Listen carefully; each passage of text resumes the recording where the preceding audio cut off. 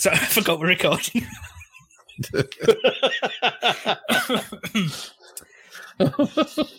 This is more than I usually have in screw-ups for a whole episode. So go ahead. Let's... Sorry. God dang it. How perfectly timed was that? Sorry.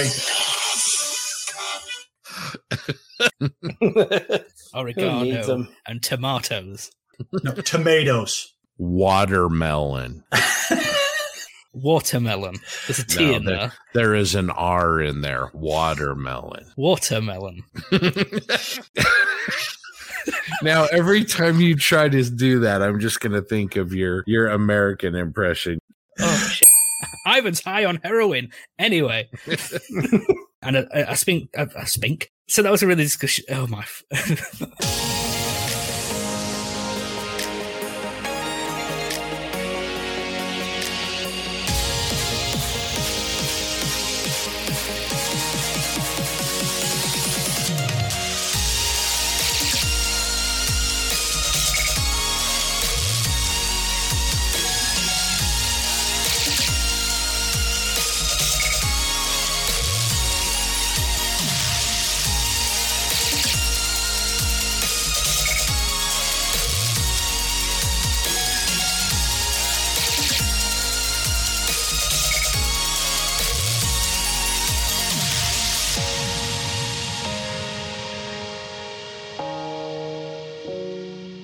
Hear ye. Come one and come all to episode 49 of the Plastic Posse podcast. We are ever so delighted to have you listening to us today, and I'm overcome with joy to be joined by my incredible co-hosts. Going from west to east, Sir Grant Maybury from the Golden State of California.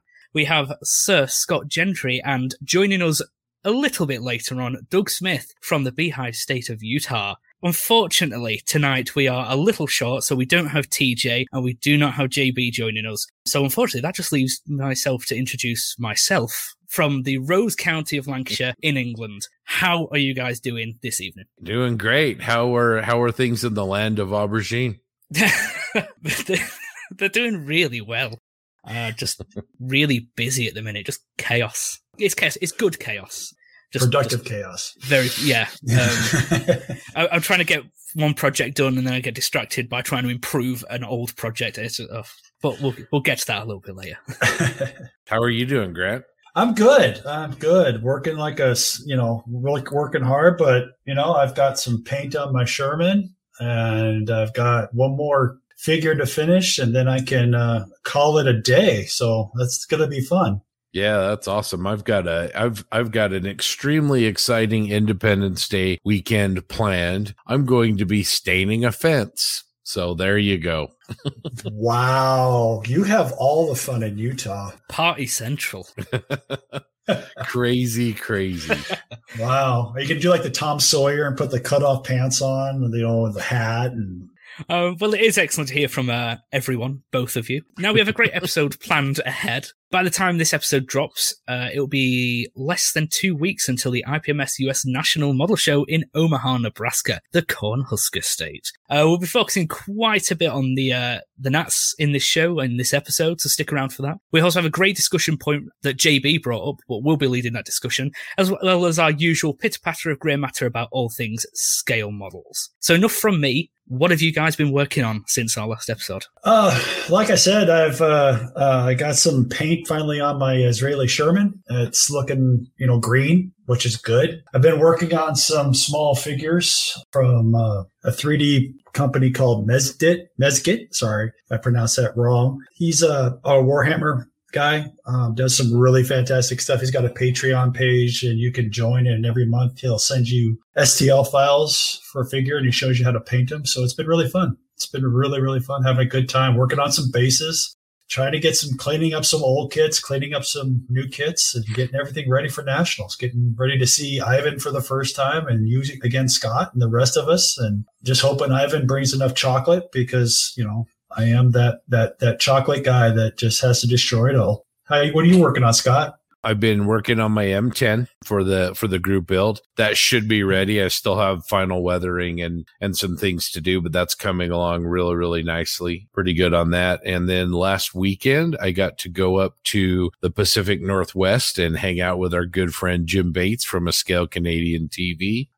He gave me one of the new Arma Hobby Expert Series P51 B and C kits. And, wow, guys, I'll tell you, man, I might be swayed into this 72nd scale aircraft thing. This kit is a gorgeous, gorgeous little model. It's like somebody took a 48 scale kit and downsized it because, I mean, just the level of detail, photo etch seat belts, canopy masks, all in 172nd scale. Just a gorgeous little kit. Ivan, I know you've been very, very busy. What have you been working on? Yes, so I've really, really been trying hard to get the A4 Skyhawk done for the Model Geeks. It's been my first aircraft for over a year or 2 years. It's been a while, and I'm really loving how it's coming along now. It got to the paint stage, and it was painted, and decals were on, and I hate decaling. I had a nightmare of a decaling session. It's my own fault. They were cartograph decals, and they're really nice decals, but I put Solvaset on them a little bit too early, and they just absolutely crumbled. Cartograph do not need a Solvaset, they're good as they are. Rather than just give up on the build, I ripped all the ruined decals off with just masking tape. I didn't detack it, just put it on and then ripped it off like you're waxing your leg. Not that I would know. And then... that's an ugly picture in my head right now. I'm sorry. And then on the silhouette cutter, I just made a mask set and just painted them on. It looks so much better. I don't know why I didn't think of doing that in the first place, because I've never been a fan of decals. So that's coming along nice now. I've matte coated it, done tons of paint effects, did my oil work just before. Now I'm working on the drop tanks and landing gear. I was also improving one of my old vignettes, the ICM 3-ton German cargo truck. Really love that build, but I was never really happy with the figure. It's an Alpine DAC officer. Gorgeous figure. Like, Alpine figures are just incredible. But I just found, because I painted it with acrylics last year or the year before, and it was really blocky. So now I like working with oils, because I can just blend them. I don't have to worry about being quick or trying to blend acrylics. It doesn't work for me. I'm so happy with how it looks now. I've now got him on a base. I've added some things to the base. So now there's more of a story rather than just a man looking into the distance. And we don't know why. He's looking at the a sign that I've put up. So it's like what they called road markings that have been painted over by the Allies. So the Germans have no idea where they are. And it just looks so much better now. It's really come together. But yeah, that's what I've been working on. Unfortunately, it doesn't look like the Takom M114 or the King Tiger is going to make it, mainly because the amount of space in the carry boxes is they fill up incredibly quickly. So it doesn't look like they're going to make it, unfortunately. I want to go back to a couple of your builds. The figure looks really terrific. You've done a great job with it, but the save that you did on the Skyhawk tail, that was fantastic. Like you said, it kind of had me questioning why you just didn't airbrush those markings in the first place, because you did such a great job pulling back from it. Yeah, and I thought it actually looked better. Thank you. Yeah, I agree, Scott. That thing, when you showed the pictures the first time and you were like all heartbroken, and you turned around within 24 hours and that was beautiful. It would look great. Your ICM build is great too. I mean, the way the figure looks great after you repainted it, the sign, now it's got a story. The little Doug brought up the point today on the chat that you had the little pieces or white drops on the rock where the guy painted over. That was fantastic. That it does have that story now. I'm holding the map, looking at the sign. It's just great. You do really fantastic work. Yeah, listeners need to check that out on our Facebook page. What kind of paint did you use for the camouflage on the truck? Because the camouflage lines that you did on that, they're really, really tight. Yeah, that was painted in AK Real Colors. So the yellow is just a Dunkelgelb yellow, and then the green is the olive green, very highly thinned. Doing that soft edge freehand camo, I'm usually really bad at. I can either never get it to look soft enough, or it's either speckly, it's not neat, but that one, it really worked on. And once all the base coats were done, I used ammo oil brushes to accentuate everything, add shadows, highlights, and it looks all right. Yeah, it does. It looks really good. I also like the fuel cans. There are fuel barrels in the back, the different colors and stuff like that. That pops it also, and that's very good. I can't wait for you to see it at Nats because I'm going to let you pick it up and you'll see how heavy it is. The truck is actually weighed down. It actually has a twisted chassis because it's ICM, really soft plastic. Right. None of the resin's hollowed, so it weighs an absolute ton. So it's helped flatten the bed of the truck, which is really cool, but it's terrifying if I drop that because that's just going to explode. Well, it's right. You're right, though, because it would be weighed down with the barrels in the back like that. And it does have that look to it. So that's really great. Thank you. And just before we head on to the next section, we have kindly been joined by Doug. And what have you been working on, sir? Cleaning my house, thank you. Covered with paint right now that's not supposed to be there. I have been trying to get a couple things done for Nats. The A4 for the Model Geeks group build and a Sherman, but I have no hopes for either of them. We have faith in you. You can do it. Somebody's got to. I sure don't. Ivan will bring some extra British chocolate over if you do it as a reward. How's that sound? All right. First we did buy a Galaxy this big today. Oh, I love you. How this is fitting in the case. It's not the actual fitting, it's the weight. That's okay. You don't have to come. You can just send all the chocolate and the models. I seem to have become a snack mule for everyone. Yeah. Wonderful. Well, it's great to hear from everyone and what everyone's been up to. But hey, Doug, how about we hear from our sponsor? All right. The Triple P is pleased to be sponsored by Tankcraft.com. Tankcraft makes some fabulous scale modeling accessories for your bench. Okay, tank makers, let's talk tracks. 3D printing is all the rage, and it seems like there's a new line of resin-printed workable tracks coming every other day. If you're looking for the real deal, take a look at Tankcraft's new line of 3D printed Pro Tracks. They're designing and making these track links from scratch, and they are based on real tank tracks and or factory drawings. These are not just reworks of previously produced plastic model parts. Once designed, they are scaled down to 1/35th and test-fitted to kits from all the major brands. I can personally say these tracks are the highest quality, and they are super detailed down to the track pinheads. Layer lines are practically invisible to the naked eye, and cleanup is a breeze. So go on over to Tankcraft.com right now and get yourself a set of Pro Tracks. They're as real as it gets. Visit Tankcraft.com today. That's Tankraft.com to see their whole range of products. Remember, Posse listeners use the code POSSE15 at checkout to get 15% off your first order.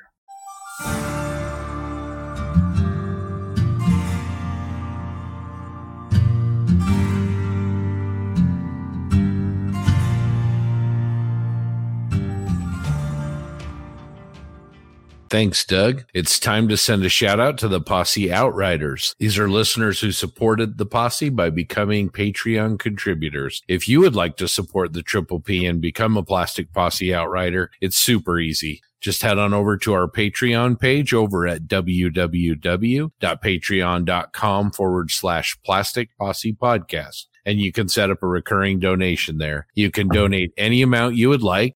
And this support really helps us to offset the costs of bringing you the Triple P. There are 3 different tiers of supports, and they start at only $1 per month. So let's start out with our top tier, our awesome deputy marshals. We have Chris Toadman Hughes. We have Model Doc, Doug Reed, Greg James, Dan Knopfel, Les Workala, B Colt 1911, John Everett, Josh Buck, Luke Carswell, Thomas Bannock, Mark Bradley, Zach Pease, Joel Munson, Eric Brubaker, David Brian Bridges, who you'll hear from a little bit later in the show, Ethan Eidenmill, Jared Cow, JC Osborne, Mike Talley, Steve Baker, Bruce the Model Noob, Jeremy Moore, and Rick Cooper. Next, we have our Posse Foreman tier. We have Previous Seat. We have Enrique Perium. We have Ian Bonner, Lee Fogel, Mr. Grizz, Rob Burnside, Martin Drayton, the voice of Bob, Steve Schaefer, Steve Munsell, Matthew Johnston, John Vitkus, Jamie Stokes, Craig Jarbo, Mike Bird, Jeremy Elliott, Mediocre Middle-Aged Modeler, Eric DeGleesh, Rick Lewis, and Eric Semmelmeyer. Lastly, but not least, we have the Posse Outriders: Lynn, Neil, Jackson, Chris, Robert, Brian, Matthew, David, and Jamie. Well done, deputies. We really appreciate all your help and support. Just a reminder, The Posse is just one of several scale modeling podcasts out there. And if you would like to see the list of some of these podcasts, plus the social media creators, head over to modelpodcast.com and you will find links to many of them. With Nats only a couple of weeks away, there's a couple of group builds reaching the big finale. The M3 M4 group build has been an outstanding success, and I, along with everyone here, just want to say a heartfelt thank you to each and every one of you who took part, took the time, and took your passion and energy to be involved in this community project. I think it's very clear to see that we have one of the best communities on the planet, and it's been really something to see everyone's work, camaraderie, community spirit throughout this build. Again, thank you all so very, very much. But we are not done yet. I think this is, Ivan, this is a good time to remind everybody, JB's been going live. I don't know if he's going to go live every day, but nearly every day he receives new models for the group build. And then also just to kind of generally talk about the group build. So keep an eye over on our Facebook page for those live videos. Those are kind of fun. I think he's been doing a good job on those. He has. You can see the excitement when he receives a model in the post. He's like a kid at Christmas. Yeah, it's really great. It's to see the reaction and see the models come out, and I don't know how they're coming out fantastic. I mean, very little wear, very little stuff on them, and they're going together great, you know. So I think he's got 3 or 4 now. I think 3 that have made it to his house already. So that's great. And I think something that excites him a lot as well is and we discussed this later on, but it's one thing seeing them online, but when you see them in person, it's like, yeah, whoa, incredible. Yeah, that's the whole thing too, and and seeing the progress people are making on the website has just been, jaw dropping. It's the people are just, they're building some beautiful Shermans, just fantastic work all the way around. And I think, I want to reiterate something TJ said last time we were on, is that, or JB, or either one, that, if you have a Sherman, bring it. We'll put it on the group table, and, it doesn't cost you anything. We just want to, get your stuff out there, get it seen with us. And that's what we want. Any Sherman, Lee, Grant, or a variant of it, any of those, yeah, you're welcome. We'd love to have you a part of the group. As I watch those videos, I don't know about you guys, but the modeling, of course, is fantastic. But I've been kind of fascinated by the engineering cunning of our modelers, the way that they design the packaging to get the models to JB in one piece. It's been almost as much fun, seeing the innovation there as it has the actual model kits. And it's not just the fact that the guys are sending them; it's the pain for them to be sent out of their own pocket. It's like sending stuff, especially this stuff's going to be insured, isn't cheap. So again, we appreciate greatly the cost and the time and the effort that everyone's gone to just to get these little plastic models to the biggest show in the States. It's incredible. Right. So they paid for the kit. They took the time to build it. Who knows how many hours. In a lot of cases, they've made these beautiful bases, and then they send them here, and they don't ever expect to see them again. They don't want them back. I mean, there's so much going on here and so much generosity with these guys. I just think it's stunning. It's just amazing what they're willing to do. We were all very inspired at Vegas by the AMP SoCal display. It was so awesome. And so hopefully, maybe between us and the Geeks A4 group builds, we can inspire, some local clubs or some people to do it, because it really does kind of bring everybody together in sort of an esprit de corps, like we've been saying. But it's a lot of fun to have everybody kind of work on a project collectively like this. Oh, definitely. And you're right, Scott, the engineering to get these boxes out here. And then JB whips out that big knife and I'm like, oh my God, no.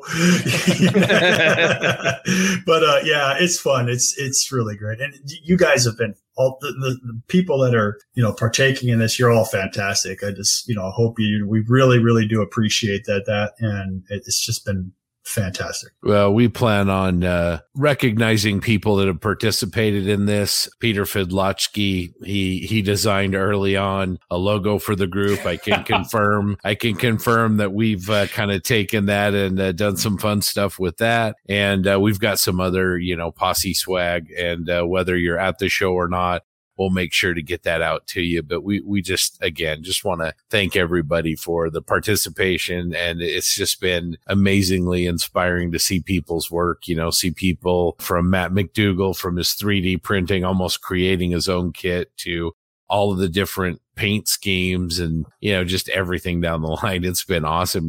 At first you think, oh yeah, Sherman group build. How exciting is that?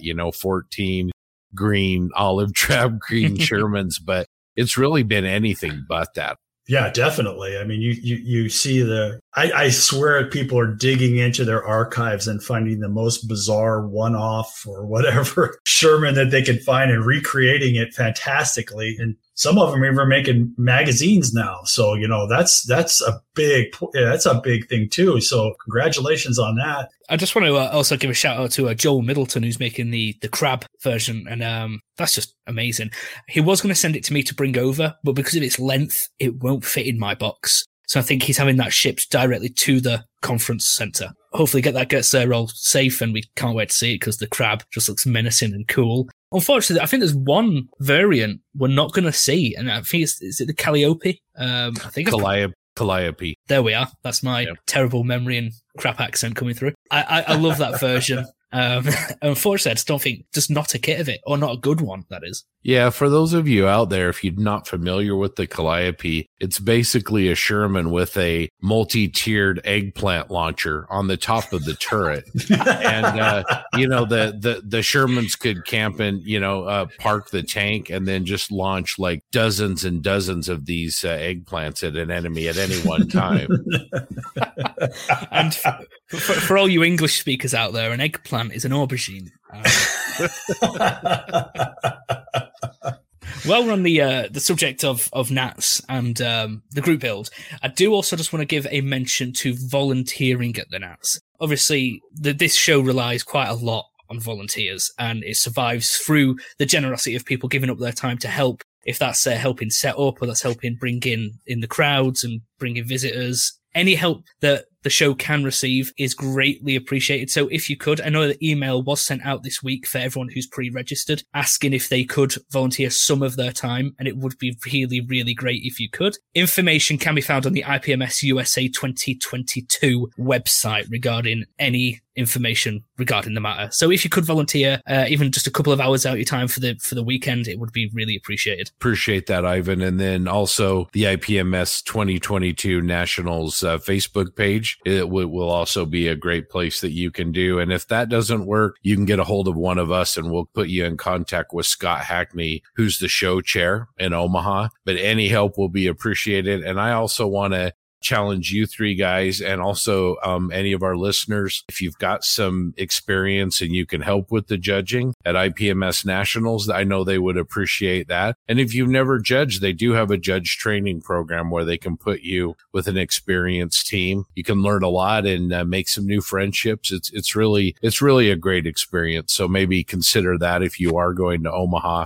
Also, our good friends over at the Model Geeks are having their A4 Skyhawk build coming to a close, and would be amazing to see a great display of A4s at Nats. So if you have one of those on the go, please try and get it done in time. How's the progress going with you guys? Very well. I'd like to get it finished tomorrow because I'm not doing any more weathering on it. I've flat coated it now. Looks really cool. Just need to finish up the landing gear and drop tanks, and it should be done. Just need to also paint in the lights, but it should be done. Mine is coming along. I am working on the drop tanks now. I did find a pretty major seam. I don't know how I missed it, or if it maybe just split while I was working on it, right on the nose, right on the top of the nose. So I filled that in. I'm going to have to repaint that section, but that's okay. I don't mind that too much. I know JB's. I've seen pictures of his on the web. It's looking, he's got his little Top Gun Viper getting ready to get that done. And so, hopefully we'll see that there at NAS also. It's time for our feature interview. And guys, this interview is something I owe David Brian Bridges, aka DB Scale Model Studio. Owe him a little bit of an apology. We've had this interview done for quite a while, but just juggling everything, it hasn't happened. But JB and I sat down a while back with him, and he's an excellent modeler, huge supporter of our podcast, and all around great guy. He's actually been over at World Model Expo sending photos to the Posse group. So if you guys haven't seen those, make sure and check those out. Anyway, in this interview, David shares some great insights into his own modeling, how the hobby has helped him, and his thoughts on IPMS. I hope you guys enjoy this interview because JB and I certainly did when we sat down with David. So here's the interview.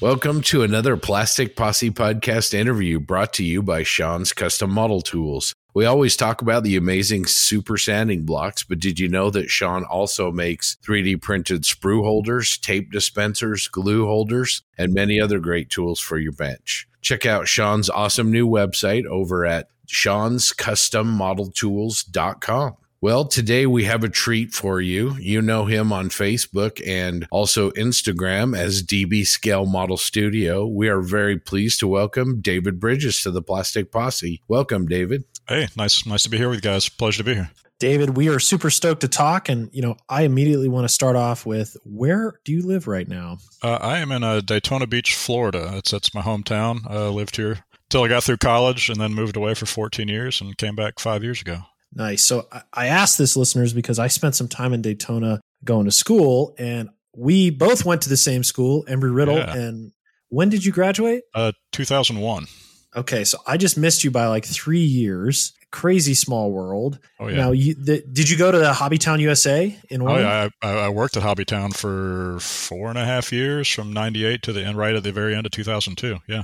Nice. I remember that was a good escape from campus when the tests were bogging you down. Oh, yeah. Yep. And I think we just missed each other there too. So in addition to the Hobbytown, there was another small shop in Daytona proper, I guess you could say. This is probably just south of Daytona and Daytona, ironically called Ace Hobbies. And that was the one I went to as a kid all the time. Yeah.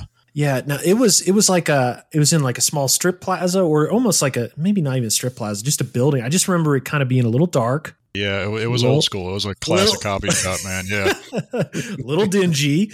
Is that where you started building models, or got the bug? Yeah, that's Ace Hobbies. Yeah, this old guy named Lou Ravigno owned it. It was mostly RC planes for the most part. That was his big thing. But he had a decent model aisle, a lot of model aircraft, which is what I was really all about as a kid. And I just ride my bike down there from the parents' house and get whatever I felt like I could carry back on the handlebars of my bike and try to get them home without destroying the boxes. And Ace Hobbies for many years that was my joint. That's where I spent a lot of my time. Nice. So outside of hobby shops, I think Florida has a pretty good IPMS base. There's the guys up in Jacksonville. Have you gone to JaxCon? Yeah, I've been to JaxCon a couple times. Yeah, it's a really good show. I think it used to be a one-day show, but I think now they're doing a 2-day show, I believe. And there's IPMS Orlando. I went to their show back in October, I believe it was. That was the first one I went to after COVID, and it was the first one I went to before COVID. So it was nice to go back to that again. They do a great show. They kind of do their own version of the open system, where it's just you competing as yourself, which I really like. There's also a club, I think IPMS Space Coast down in the Cocoa area. I think the Pelican scale models are still around over on the West Coast, and there may be 1 or 2 clubs down in Miami, but I don't get down that far usually. It's Model Palooza, right? Is that one of the shows? Yeah, it's the one in Orlando. Yeah, it's the one I just went to. Yeah.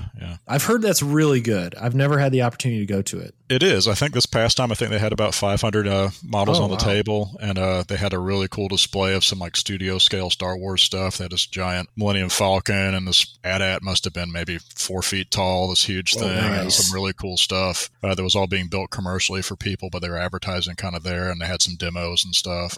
Cool. Really good show, a lot of good vendors. So if anybody's ever in the Orlando area, late part of the year, I don't know if it's yearly, but I think it is, but they do a really good show. I definitely highly recommend Model Palooza for sure. So for the Space Coast show, was it held close to like the Tycho Air Museum or TICO? Back when I used to go there, that was the first, I'd say that was the second IPMS show I ever went to, was the Space Coast guys. And I went that one every year. And it used to be in the old Elks Lodge, I think, not far off of 95. Yes. Yeah. So it's funny you mentioned that, because I went down and visited Riddle trying to figure out what I want to do with my life in high school. And my dad conveniently timed it when the Space Coast show was happening. So man, I like your dad.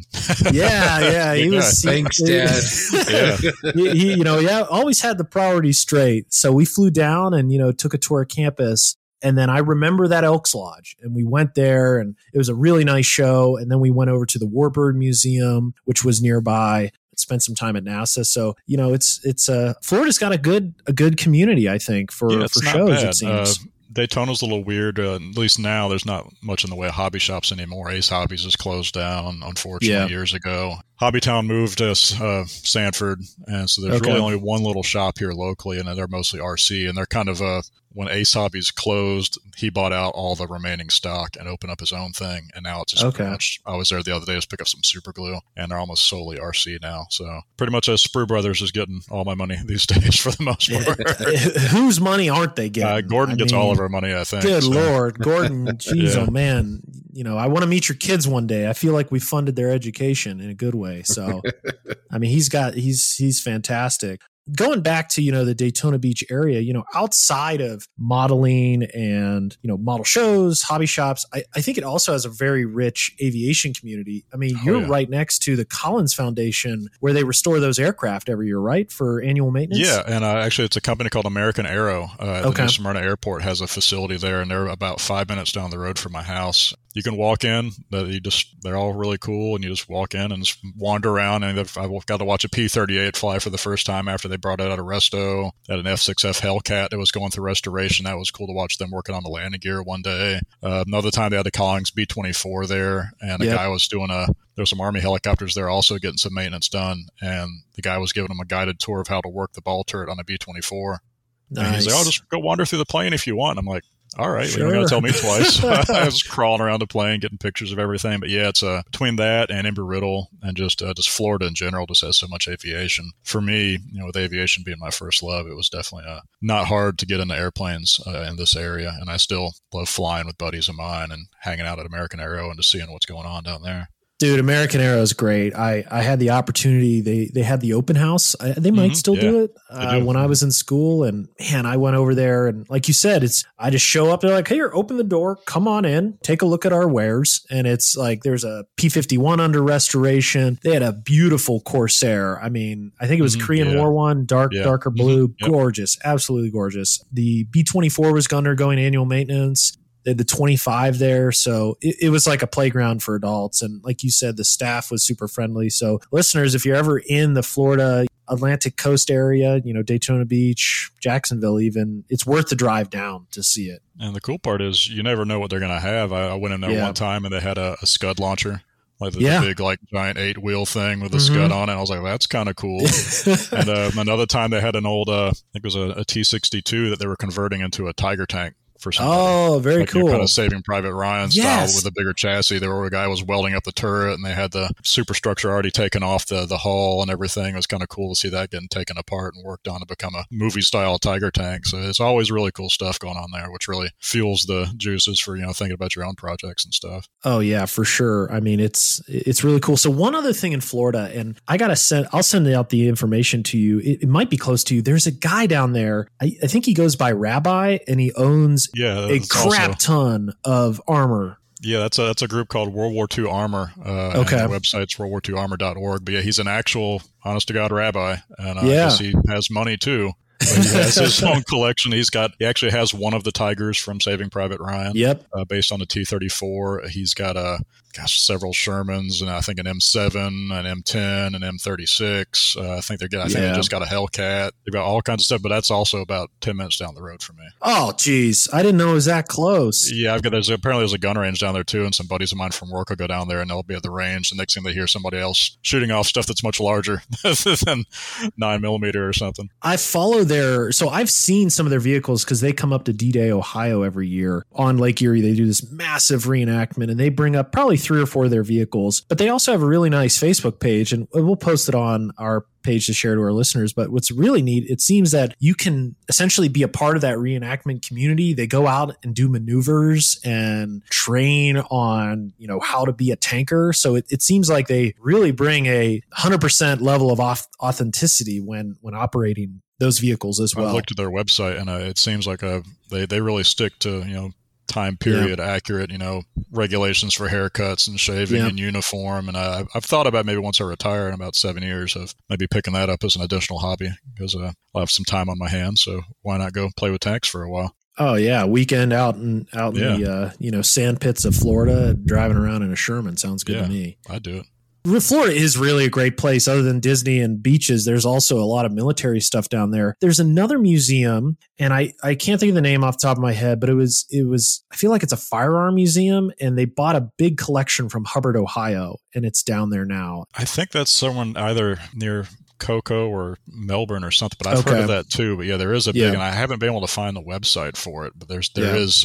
I've heard of that, and it's down there too. Yeah. But I mean, even if you go out to the sticks, you go out to Camp Blanding. Oh, I've been to Camp Blanding. They have a really good museum there. You wouldn't expect it because it's really just a National Guard post, but they have a pretty nice museum with some stuff captured during the Gulf War. And a few other older pieces, and a nice little small indoor museum. But it's just middle of the nowhere, and you just run across some T-55 sitting outside a little building, and that's cool. So. Man, it's funny you mentioned Camp Blanding. I went there. I think it was spring break during junior year, and I'm like, you know what? I like tanks. I think I Googled museums in Florida, and that one popped up. So on a Saturday, I drove by myself out to the middle of nowhere, Florida. I don't think the museum was open inside, but outside, I mean, there's a M4A3E8. There's the stuff from the Gulf War. There's a C-47.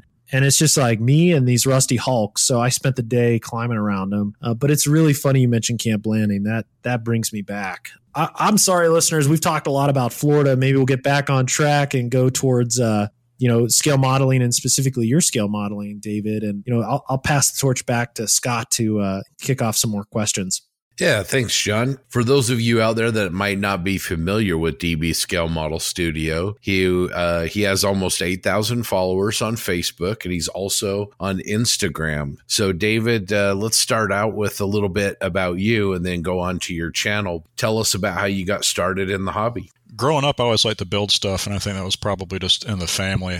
Dad was always really into woodworking, and as a kid, he had a wood shop out back of our house in South Daytona, and he would build clocks and furniture, but my dad also liked military history and airplanes too, so he would always build me these airplanes out of wood that he would scratch build. And they were pretty simple, but I loved them. I probably had 200 of them by the time he was done making them once I got older. I had Legos and stuff, of course, as a kid, so I always loved building. I was trying to think of what the first model I ever did. I can't remember the first one, but the one I really remember is in 4th grade. I had chicken pox and I was stuck at home, and Dad brought home a 32 Ford Roadster kit. And I remember putting that one together. Like, man, this is really cool. It was probably the most complicated kit I'd built at that point. And shortly after that, I kind of went straight into aircraft because I always loved airplanes. I was always building World War II stuff and riding my bike down to Ace Hobbies and getting whatever World War II plane I could find. And it stuck like that for a while. And maybe around 9th grade, I figured out airbrushes. I forgot the old cheap Testors external mix airbrush at Walmart for like $20 with a little small can of CO2. And that really opened up a whole nother world. One day for Christmas break, I think it was my junior year of high school, 95, I'm watching Return of the Jedi on TV.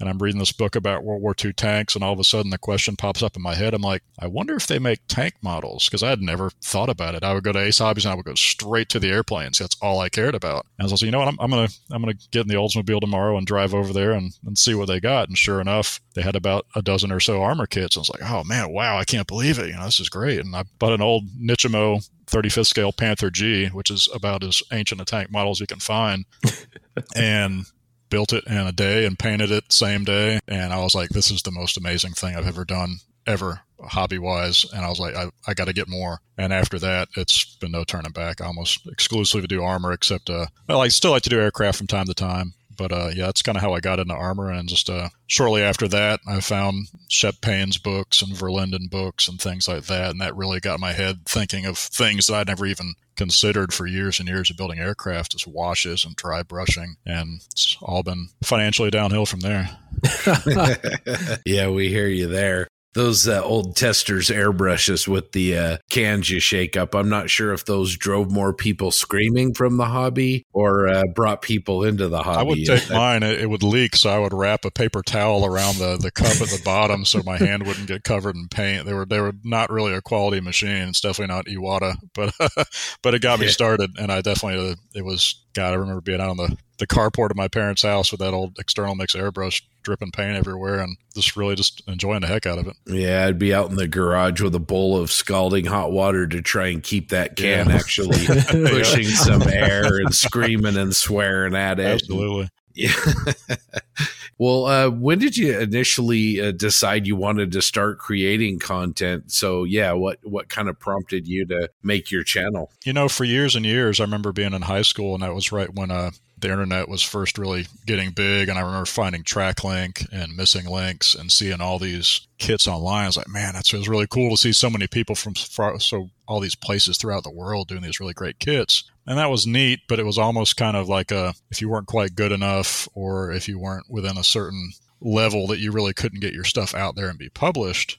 And then Facebook came along, and for a long time that was just people that I knew. Then I started discovering, wow, there's modelers like making pages just for models. That's really cool. And then I was like, well, why not me? It's a great way to share your hobby with people and from all over the world. And it's really been a blessing. Just people send me messages, or I meet other people like you guys through it. And it's just a great way to share my hobby with other like-minded people. And to me, it's been probably the easiest way to do that with so many people from all over the world with the same interest. It's really amazing. We talk about social media on the podcast all the time. And, there's obviously warts to it, but, that ability to collaborate with everybody around the world and to collaborate with, people that we would have never, ever met before. It's just not the same experience as looking in the back of a fine scale modeler magazine is, just a great chance to really expand your social circle and find people that inspire you. And, and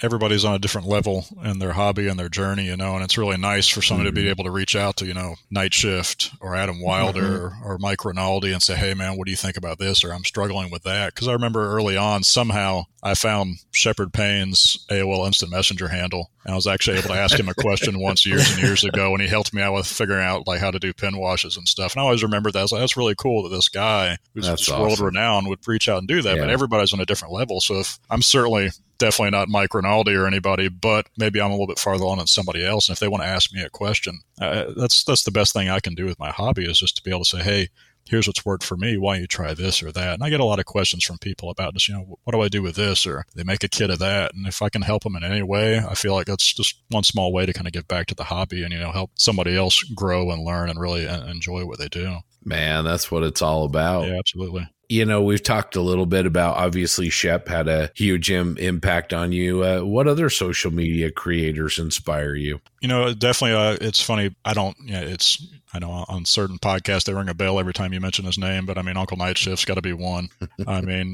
Just the way he breaks things down so simply. And I recently did my first diorama I've ever completed because I saw him do one. I was like, you know what, man, he is breaking that down to make it look so easy. And even though my efforts aren't nearly as accomplished as his look, I was like, well, I'm really pleased. And it was just because of watching his videos and stuff. And that's really a talent, just not only be able to do it that well, but to be able to communicate that efficiently and that well, that where somebody can just try to replicate it. And it was a ton of fun doing that. But obviously Mike Rinaldi, Adam Wilder, Adam Wilder's style is just so almost bold, almost impressionist. It's really wonderful to look through that. And I'm looking through his book now. I finally got to hold a copy of his book, which is great. Nice.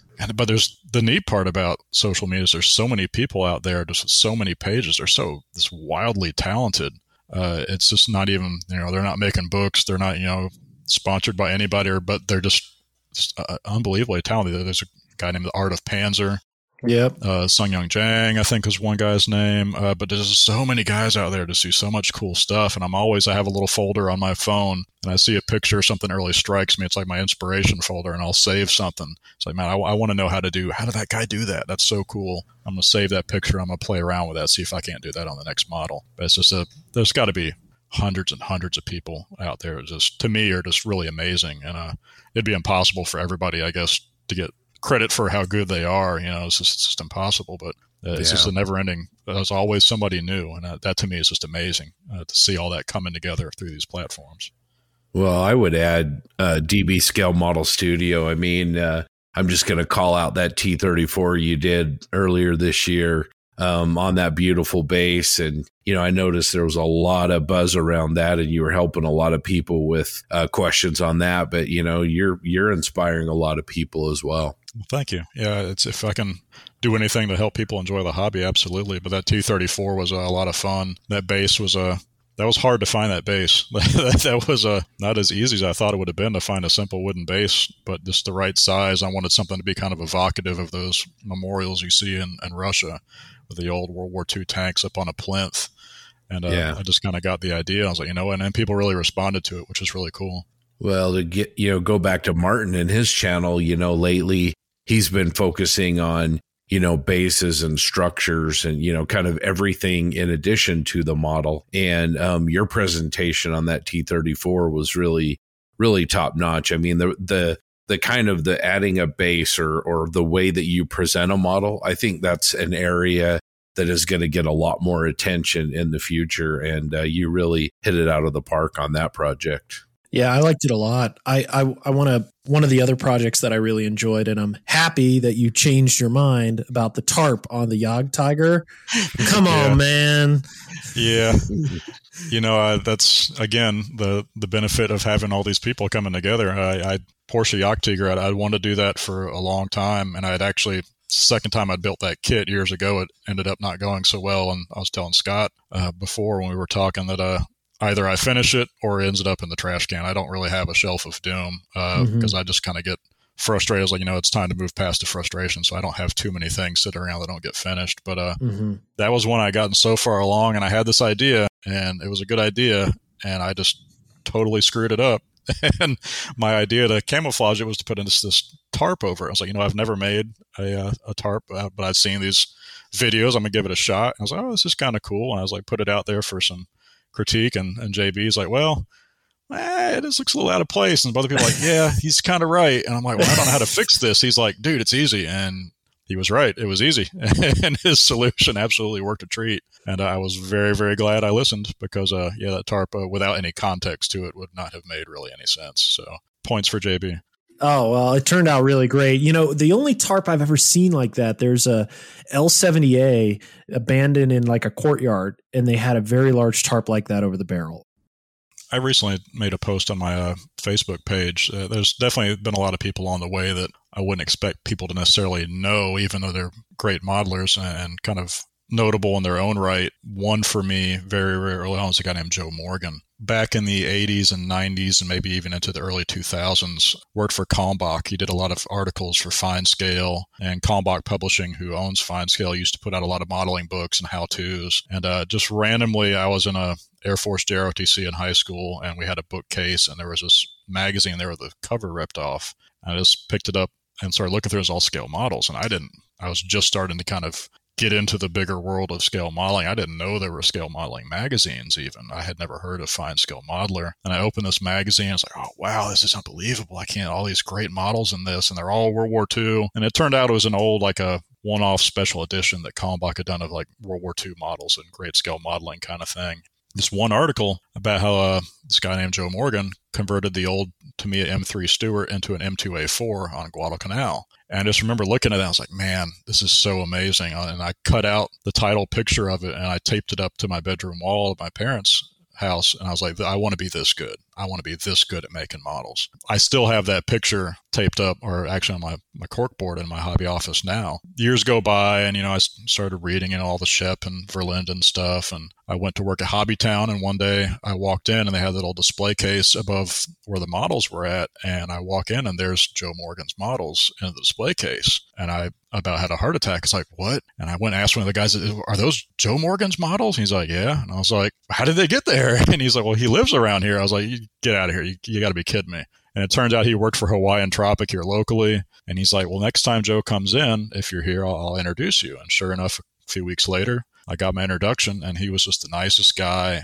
Never got tired of me asking questions. He let me go in the case and pick up his models, which even with my own stuff, I'd be like, oh, please don't touch. But he didn't care. He's just the nicest guy. He always bring in these cool, back then Cromwell models, as maybe unsophisticated as they might seem now, were cutting edge resin productions back then. And he'd bring those in for me to look at. And that's how I found out about Tony Greenland's book, was he brought in a copy. And just a wonderful guy, and somebody I really aspired to be as good as far as modeling skills, and to actually get to meet him and him be so open with everything was really great. Another early influence about the same time, the very first model contest I went to was actually at Embry-Riddle, where JB and I went to school. And it was my senior year of high school. and they were having a contest in the old student union. There was like a model group at the school. So I was like, yeah, I want to go to this. So me and a couple of buddies of mine from ROTC went, and I brought a few models, and there was a guy there, and he had these just amazing BF-109s and FW-190s, these just gorgeous aircraft models.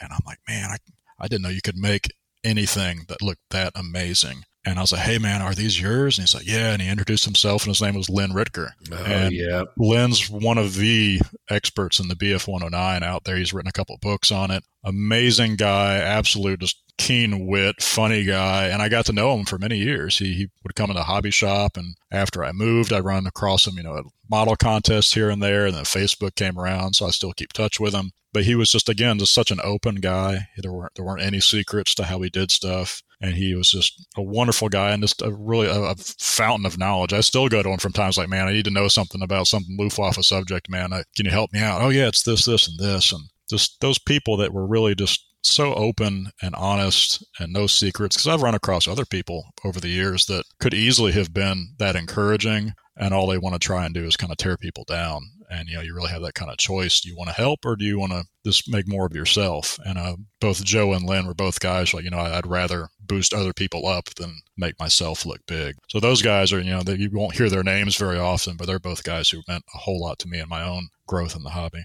Yeah, Lynn still goes to the Nats, I'm pretty sure. I've seen his work there from time to time. He's gotten really big lately into storytelling with modeling. He's big on Luftwaffe subjects, but he's about as far away from anything to do with far-right politics as you can possibly have. And he likes to tell the stories of those aircraft and what really went in behind them, the production, and really a lot of the human sadness that, sometimes we forget about. But it's an important part of the story. And for me, it's kind of, again, talking about inspiration, I love building models that have something to do with the people behind them. That Jagdtiger that I built was inspired by reading through books and histories of the 653rd Heavy Anti-Tank Battalion, and reading about this guy who served through Kursk and served on elephants, and then moved on to the Jagdtiger later, and then he was just horribly wounded there, and then he came back again right before the war ended, and he ended up surviving for the whole war. And to me, that was really amazing. The T-34 was Alexandra Samosenko, who was the only woman to rise to that rank in the Soviet army. She was a brigade commander at the end of the war before, unfortunately, she was killed by one of her own vehicles.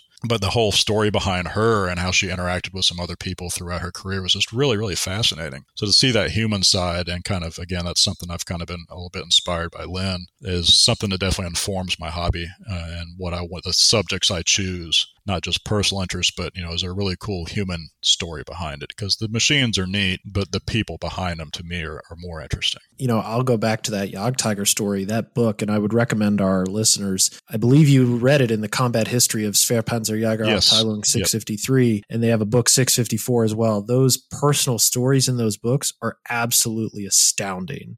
To hear what those tank crews went through. I think one of the snippets from 653, the guy talked about how they just sat in the Elephant and waited for the Russians to pass, and then got out at night and, got back across the line. It's little things like that are just unbelievable. And then the pictures as well in there from personal collections, and those combat history books are straight unbelievable, extremely personal as well, which I'm glad you bring that up. So shifting gears a little bit, we talk about the people we meet, the personal stories of models. One of the ways outside of social media to engage with modelers is model shows. We've talked a little bit about the regional aspect of Florida and the local shows that you go to there. Do you attend the nationals as well? I have been to the IPMS Nats 5 times. I am no longer an IPMS member. Oh, no. Yeah.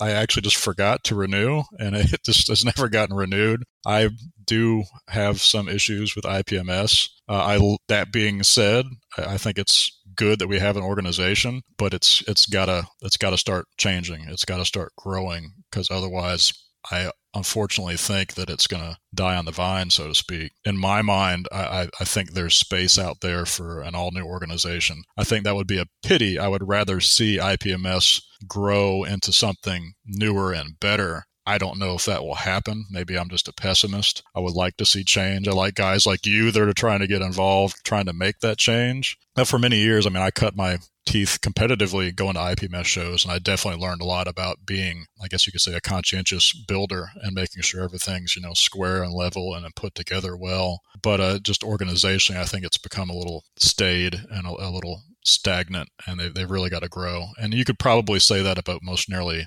any modeling club out there right now, even AMPS, even though I am an AMPS member, and I definitely enjoy personally going to the big AMP show more than the NATS. It's a little bit more focused for me, but I like all the other subjects too, so the NATS are cool. It's just the competition method that you get at AMPS to me is more engaging, and there's more room for personal growth through that open system, or something like an open system for me.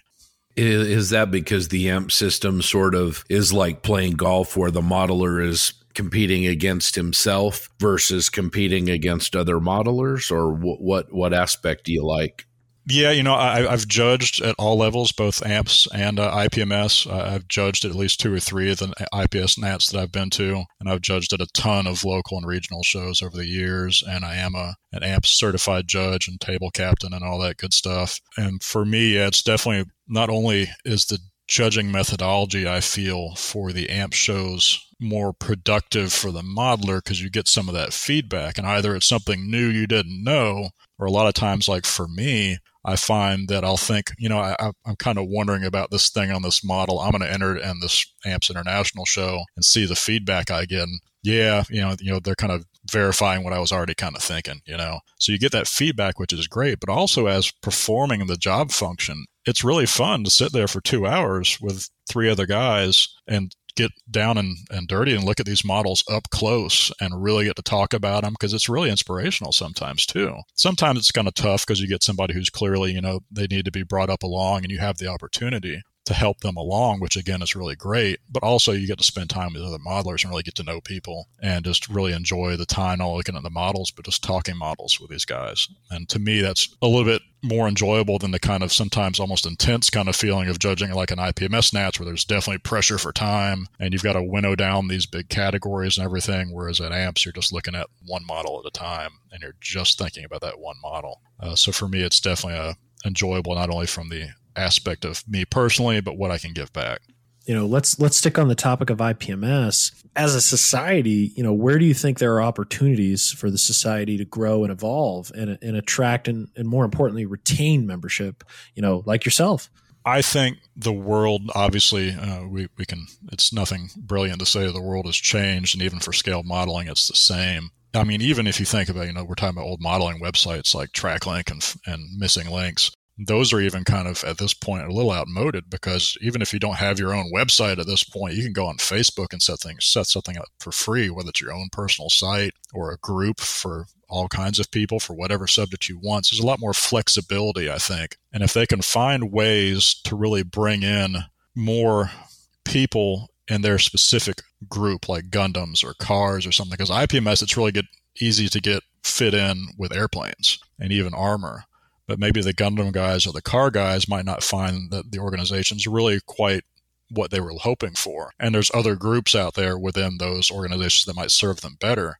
I think what's good about IPMS is the fact that there is so many different categories. There are so many different kinds of modelers in there. But if you can find a way to enhance that experience for them, where each of those groups feels like they really belong and that their way of doing things can be accepted. And in my mind, it might be better maybe to switch to a method of where each of those different categories is almost like its own guild or something.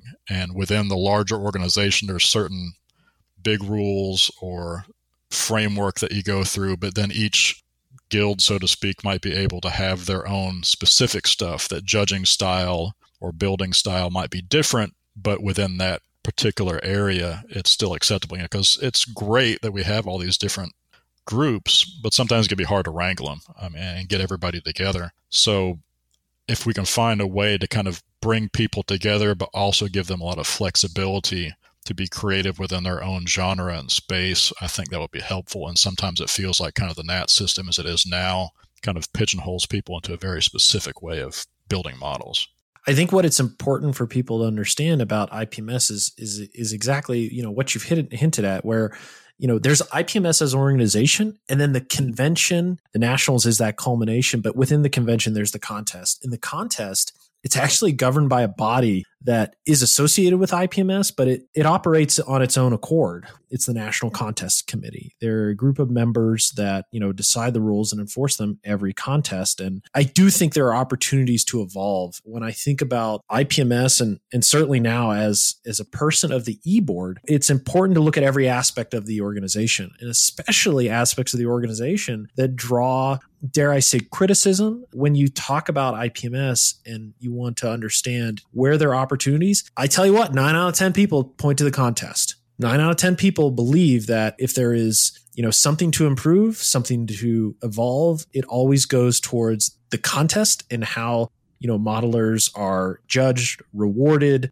and evaluated for that matter. So I think there's an opportunity for that. I will say it won't happen overnight, but what I will say is I think there is a really good agent of change in the e-board right now. There's a lot of new members on it, and we've had internal discussions, and we are all aligned on what people are saying and what needs to evolve over the near term, and to not only grow the society, but, not lose members. And I think there are simple steps outside of that as well, making it more intuitive to find your membership information. But, one of the things I'd love to hit on, and you mentioned right there, room for another organization. This has always intrigued me because before running for IPMS, I seriously considered starting a new modeling group on kind of an IPMS level or AMPS level. And I'd love to hear your thoughts, David, on how would you go about that and what it would look like. I think it'd be really interesting to know. It's funny you mentioned that because I've had the same thought myself. It's just a matter of time, really. And at this point, it's kind of, well, maybe I should wait. I've got 7 years till I retire. Maybe I could tackle it then. But I definitely think that's something I'd rather see sooner than later. I think, again, it's flexibility and being able to support differences within the hobby while still bringing people together. Because, you think about it, we all have the tropes about, aircraft modelers and how they are, and armor modelers and car guys. I think that, in my mind, if you had individual, like I said before, guilds almost, like you had like a Gundam guild and a car guild and an armor guild, and with each of those, they had kind of their own way of doing things. When you go to a contest, potentially they'd have a way of doing it, but again, within a larger framework, there's certain things that the larger group would insist on, but other things that the group itself within the larger organization could decide, to give people a little bit of a stake, a little bit of buy-in, some feeling they have some skin in the game, where it's not necessarily the sometime seemingly mysterious NCC that's out there kind of controlling things behind the scenes, but rather, you've got this guild and you're involved with the guild because maybe you've got your own website and discussion group that's specific to your guild within the organization. And you guys kind of decide how some specific stuff for you works, at whether it's convention or whether it's how your discussion group is run or how you do local contests or online features, or even you guys want to have your own party or dinner at the big convention or whatever it is, It's a really interesting idea. So rather than have one centralized committee that's in charge of every aspect of every category, maybe put together a group with, maybe you expand special interest groups, which I think in the UK, I think the special interest groups have a lot more of a role in IPMS from what I've been able to see than they do here in the US. So maybe take those special interest groups and break up the judging and the administration of the contest for those groups and then kind of coordinate those together. Is that kind of what you're saying? Exactly. Yeah. And I think you could expand that idea of separate but united, if you want to think of it that way, to all different levels. It wouldn't necessarily be just we have our standards for what we want to do, but also, all right, guys, we're doing our thing. Let's, start getting some judges together for the big show, whatever it is. That's kind of, again, how AMPS does things sometimes is, prior to the big international convention they have every year, they'll send out a notice, hey guys, we need people to sign up to be judges and table captains and assistant chief judges, so here's the website, go sign up, and a lot of those guys get drafted or recruited the day of, but quite a few, maybe sometimes half or 2/3, on a good year, are already signed up beforehand. And that's probably easier to do the smaller you break that down. And if you have people who are already kind of knowing each other from online stuff and local events, and they already have that connection of their portion of the hobby they like. And of course, it wouldn't have to be just like you can only belong to the one. I mean, if you want to be in the Gundam Guild and the Airplane Guild and the Car Guild, you can do all three, and there's nothing that would, in my mind, prevent that. But I think we should definitely have to start playing into, there's so many different ways to build a model, and there's so different ways to build a model and make it look good. And we shouldn't discourage that. We should encourage that as much as possible. And sometimes when you get enough people in one category but one system of doing things, and again, this is just kind of specific to contests, that it can feel a little constrictive at times. And I know definitely from talking to guys who do like cars and stuff that they kind of feel that way towards IPMS, that it's not really feeding into like their own culture, as it were, within the car modeling. That's why a lot of guys I used to know that were really excellent car modelers would just skip the Nats and go to what used to be called the NNLs. They go to the old NNL show because that was more geared towards the way they didn't have a system of judging first, second, and third. All they did was a series of special awards. And they had quite a few, but that's all they did. And it was just specific to how they like to do stuff. And I think if you can kind of bring people together and utilize those differences to make people more together as the whole, even though it sounds kind of counterintuitive, I think it's possible to do that, especially with the internet and Facebook and Instagram and all these different platforms that we have now to bring people together from all over the world. I feel like you really could make a truly international organization. And there's so many people out there with so much knowledge, not only about hobbies, but also just this guy knows a lot about PowerPoint presentations and media. And this guy knows a lot about, working with hotels, because professionally he does that. You'd have a huge base of talent, I think, to bring all these people together with our own love for scale modeling. Yeah, and you also mentioned feedback, and, that's something that I've heard a lot of, where I think, especially with newer modelers, like I'm gonna use the Gundam group because that's a sizable group of new, younger modelers that aren't engaging in large numbers with IPMS or AMPS. And the feedback that I get from a lot of them is, they spend a ton of time, pour their kind of heart and soul into a model, and they don't get good quality feedback.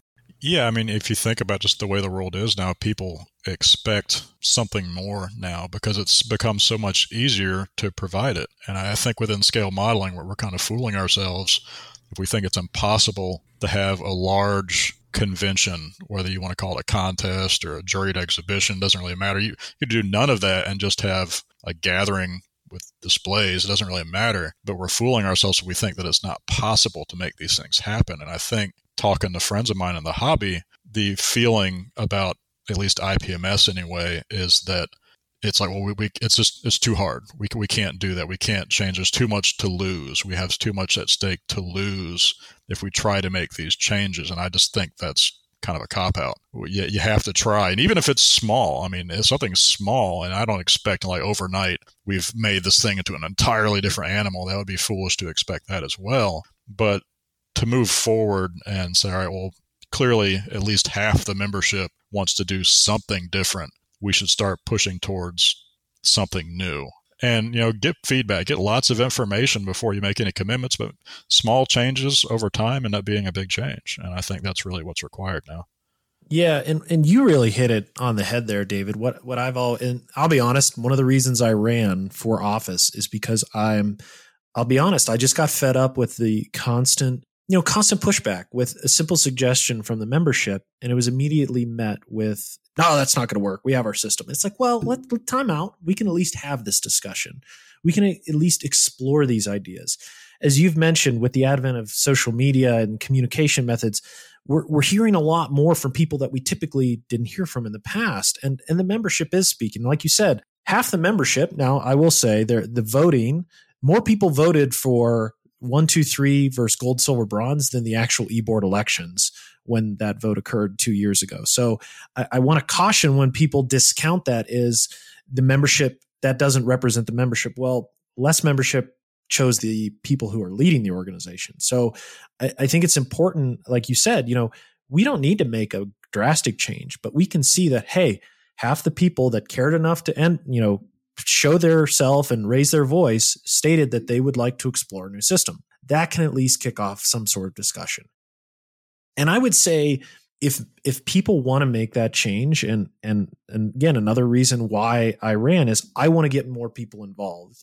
IPMS touts we are a society by modelers for modelers. And I agree, but the by modeler portion is smaller than the for model. It's just really small how many people actually bake the bread or, make the cookies at the end of the day. I would love to see, like you said, I didn't call them guilds, but I called them committees where, each major e-board has a subcommittee. And then as we look at the show itself, has a committee on the show experience, getting seminars, getting new genres in. How do we attract, not only younger modelers, but, modelers from different genres that aren't typically at the national convention?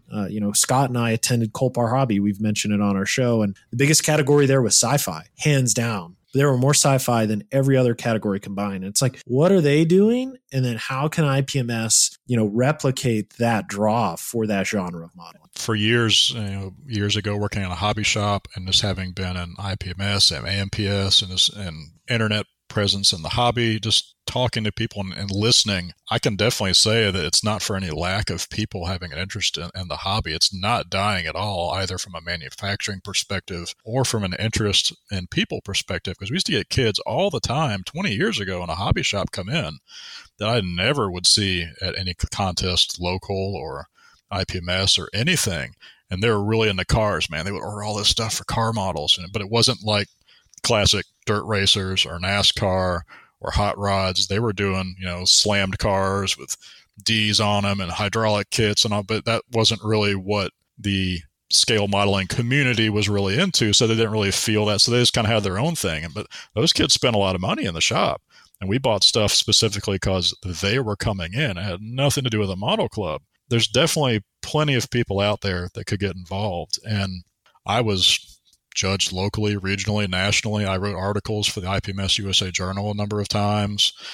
I was on the e-board locally for my clubs that I had here in Daytona and then later on in South Carolina when I lived there. So I was involved to an extent. And honestly, I didn't quit IPMS really at all. I just forgot to renew my membership because it just was the farthest thing from my mind. And literally I was walking to the mailbox thinking, I haven't seen an IPMS journal in a little while.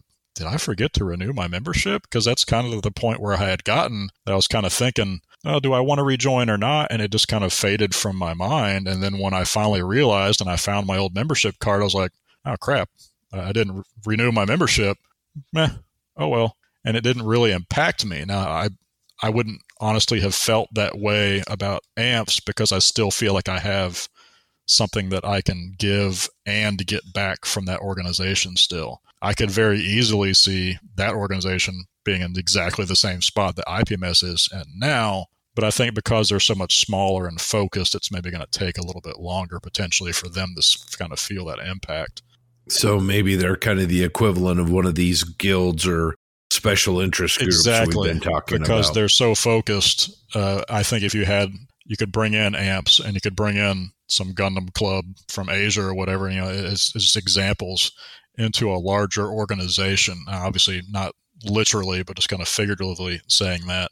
And I think if you did that, I think you would take advantage of both the differences and the unique flavor that each of these groups brings. I just think of how neat that would be if you had something like World Model Expo where every 2 or 3 years you get all these groups together in a truly international show. And you've got the Gundam guys over here and the armor guys and the airplane guys and the car guys kind of doing their thing, but all coming together at the same time, laughing and joking and talking and looking at all the other models, but still having their own kind of personal, unique buy-in and flavor that they're adding to the event, but still supporting the whole. To me, I think that's my vision of what I think a really great, truly international scale modeling organization should be. And I don't think there's any reason we can't have that. And I think we absolutely should. Now, if there's individual stuff within each country, that's great, that absolutely should be. But I think just with the internet and podcasts and Facebook and Instagram, we should absolutely be taking advantage of that connectivity that's just waiting for somebody to take advantage of it. I think at this point, if you can ask the question, if we do this, will it bring in more people to the fold? If you can say yes, it's probably a good idea at this point.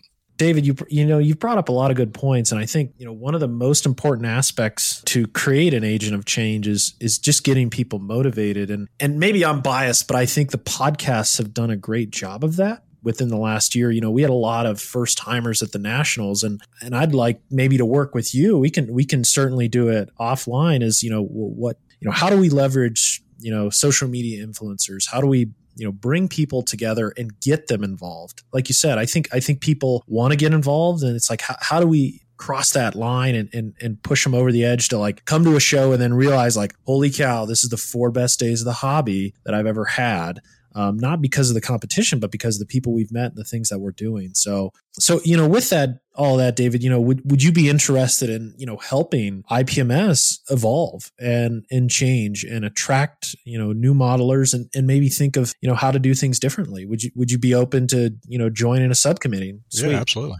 One of the things actually you brought up a point before, David, and earlier in our conversation is, there are countless media, social media modelers out there, and it's actually kind of hard to keep track of them. One of the things that I've thought of is, can IPMS be that repository in a sense of cataloging these people down to genre, down to what platform they're on, just as a simple database for if someone is new getting into the hobby, they can go in there and see a consolidated list of publicly accessible hobby related material that they can take advantage of. What are your thoughts on that?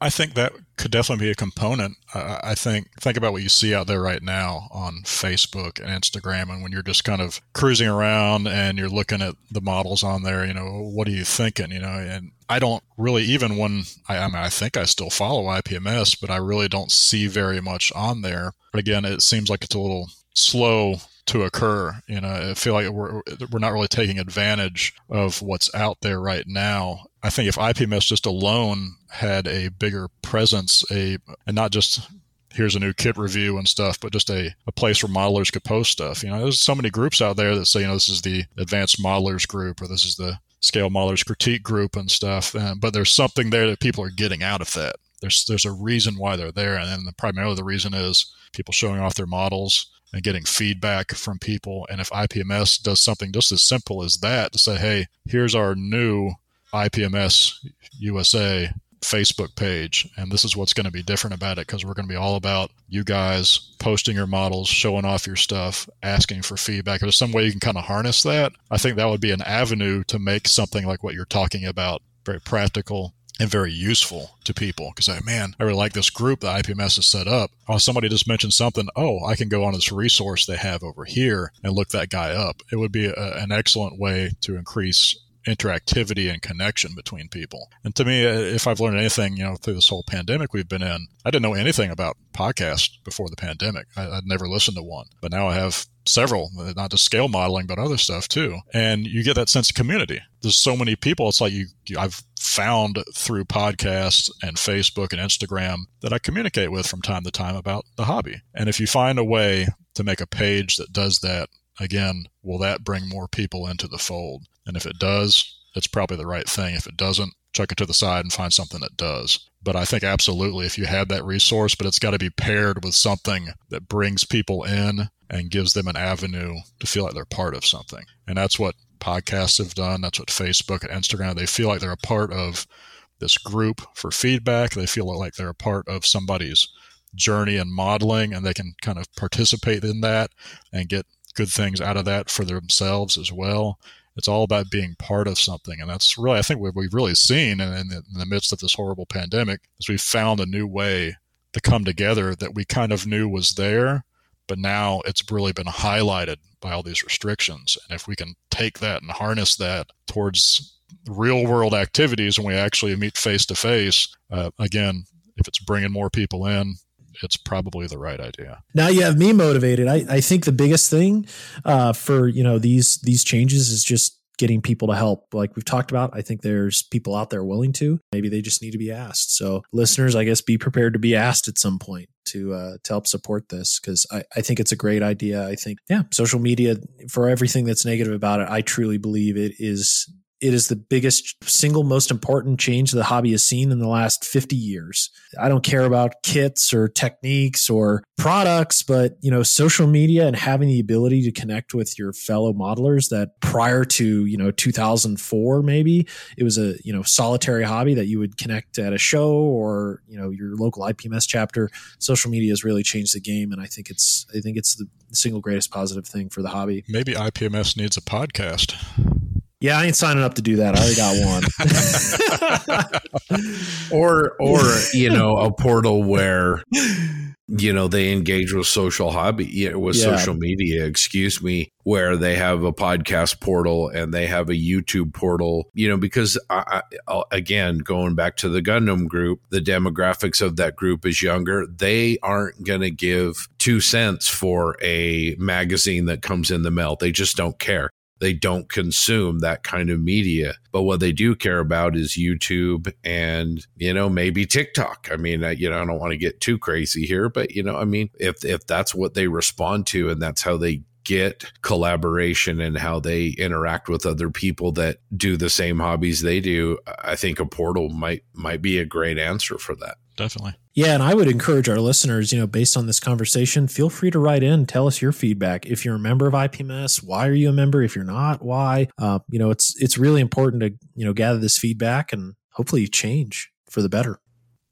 Well, that was a great discussion, John and David. That's awesome. What's great is that you guys are engaged in the hobby. You guys both make great contributions, and that was a lot of fun to talk. And John, obviously, we'll continue to support you in anything that you can do, and hopefully, we can make some great changes. So, David, kind of getting back to your modeling, how do you feel like modeling has impacted your life, either for the better or maybe for the worse? How has modeling helped you? I mean, it's definitely for the better. I mean, obviously we all have our struggles when we want to throw something across the room from time to time and wish we hadn't even started it. But for me, I mean, occupationally, I'm an air traffic controller. I've been doing that. Actually, today is 19 years as of today that I've been doing air traffic. Oh, wow. And it's a weird job. Everybody thinks it's stressful, but to be honest, it's just weird more than it's stressful. And if there's a stressful part, it's my coworkers, because we're all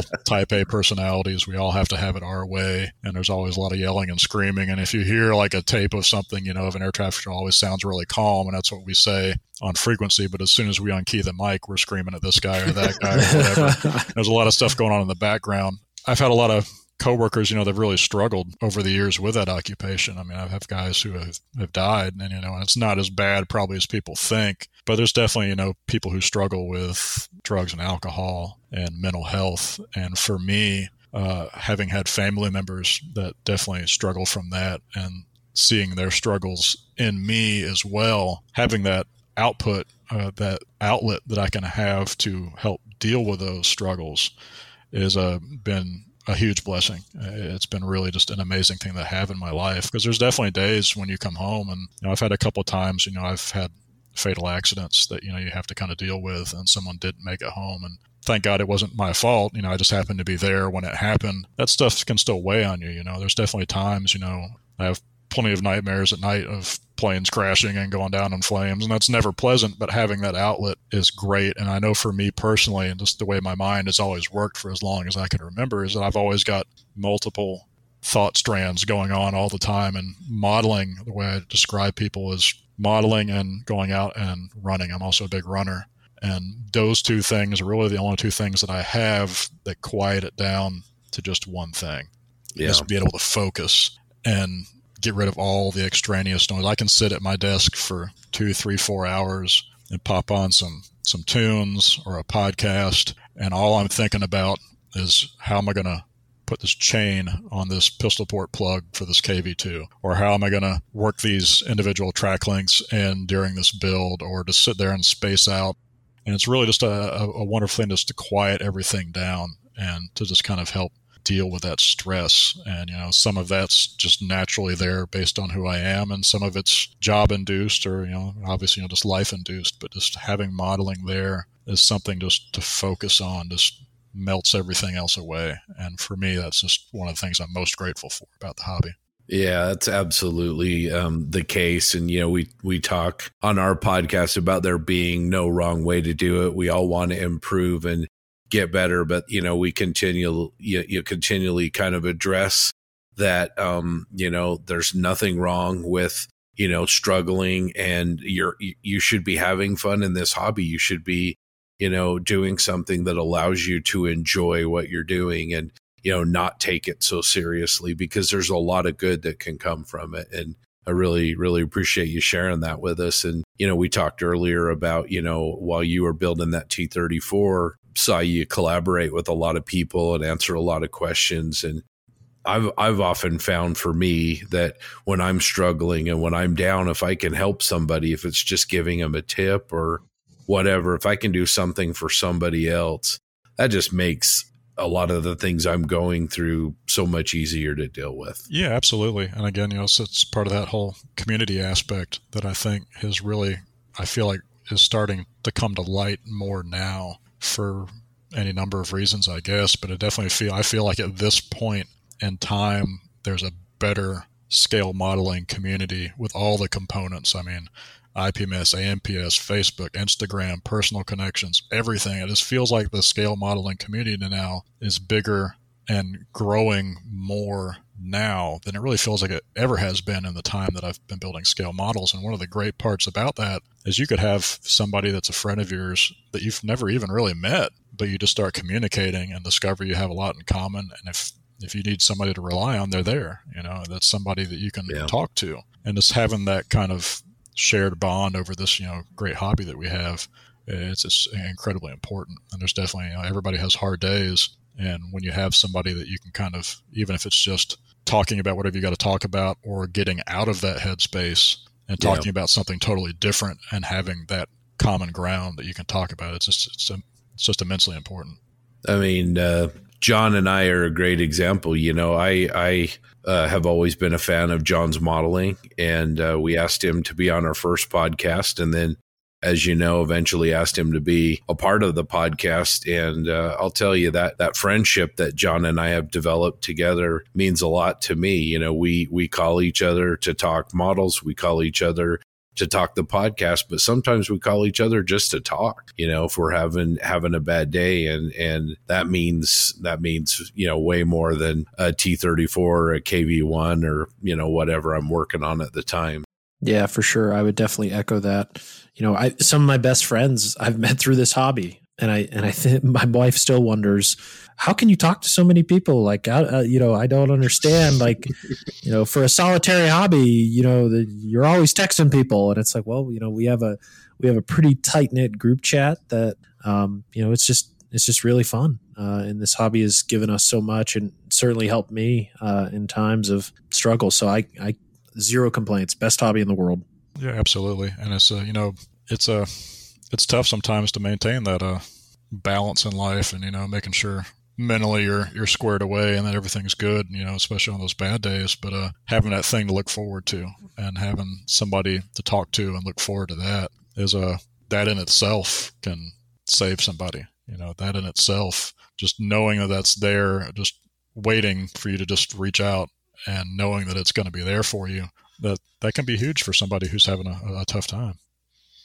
Yeah, for sure. And, I've seen it on the opposite end too, where people take the hobby too seriously and cause undue stress. And it's like, bro, don't worry about buying the latest kit, pay the bills, or, don't worry about losing at a show on a Sunday. It's literally any given Sunday. So don't, try to find the joy in it. There's always somebody better. I mean, again, as a controller, I'm definitely a type A personality, and I'm also just competitive in general. So I like to win. I'm not even going to try and sugarcoat that.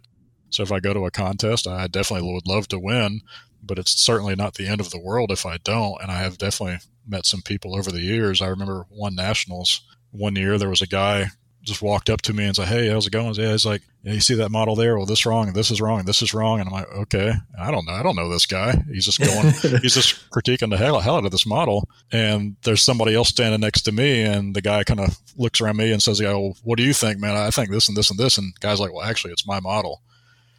And that shut that guy up real fast. But I'm like, why would you even do that, man? That kind of attitude gets nobody anything, And I didn't know either one of these guys. And I just kind of like, okay, see you collateral later. Damage. I just got caught in the middle, this really awkward situation. But I've seen that a few times. Unfortunately, it's not the most often that I see that, but it definitely does happen. But why would you even want to, man? I mean, you could definitely much more easily say, well, I really like what you did here, but have you ever thought about this? Or, man, check out this one over here. Man, I really had that, got done on that. I wish I could do that, and just kind of shift that conversation to be positive rather than negative. Yeah. But for some people, and I've had friends, you see them, and it's one of those awkward moments where they're doing judging in the room while people are still in the room, and somebody's just hovering with their arms crossed behind him. And that's been a friend of mine that did that. And I'm like, hey, man, come over here for a second. Maybe you might enjoy this more if we don't hover over the judges while they're doing their job, because they've got to do it. And it's not going to do you any good to just sit there and just stew over all of it, At the Nats, it's obvious I enter a lot of armor, but I also judge armor, and I refuse to judge a category that's even next to mine. I don't even want to be around when judges are, looking over, the category that I'm entered in, because as a judge, I don't want that happening to me. And it's just super awkward. And the worst, I've had people come up after I've judged a category and said, what's wrong with my model? It's like, time out. We haven't even given awards yet. But like you said, it's the exception, not the norm. I think on the other side, there's a lot of people. When we were at Nats, Scott, I look back to Vegas because we keep mentioning it, but some of the best times were walking around the contest room and just glowing from all of the inspiration that's on the table and taking away like, damn, this guy did this. Holy crap. Or a woman. That's the best part. That's always the biggest thing for me is the inspiration, and even Facebook, Instagram. What I'm always looking for is what that moment. You see that model that hits that moment, and it's like, wow, that is cool. And just how they did this one thing here. I remember. I wish I could remember his name, but it's a fairly well-known modeler. But I was at a show in Atlanta, and he had a figure of a guy welding. He had this tiny little LED at the end of the welder that make it look. I think it was Kenneth Childers. That might be right. Yeah. And I saw that and I was like, that's cool. It's simple, moments like that. It's just a little thing, but it's like, that's so cool. And I always try to aim for that in my own models. It's like, what can I do this time to maybe have, even if it's just something small, a small little moment where people are like, oh, wow, check that out. If you look a little bit deeper and you see, oh, that's really cool.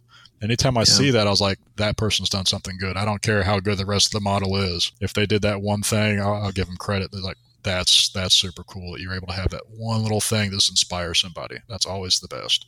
Yeah. And like you said, that happens on social media too. And I would point, I had that moment when I saw Adam Wilder's massive, they called it the mouse killer, that ISU monster thing. And, I saw pictures of it being built, but he posted one picture where it's like a macro shot of the mantlet and the front glacis, and you can see the texture and the patina and all the different effects. And it's like, dang, that just brought it home for me and is just unbelievably inspirational. Yeah, I think it was at the 05 Nats in Atlanta. There was a figure modeler that was in Tony Greenland's Panzer Modeling Masterclass thing. His name was Stefan Mueller Herdemertens, I think. And I didn't meet him, but he came all the way from Switzerland or Austria, wherever he was from, and he brought some of his figures. And I had seen them in the book. I was like, oh, that's really cool. But he had them in a little small vignette. And one of the figures I remember from the book was in this vignette, and on top of this like little outhouse was a cat,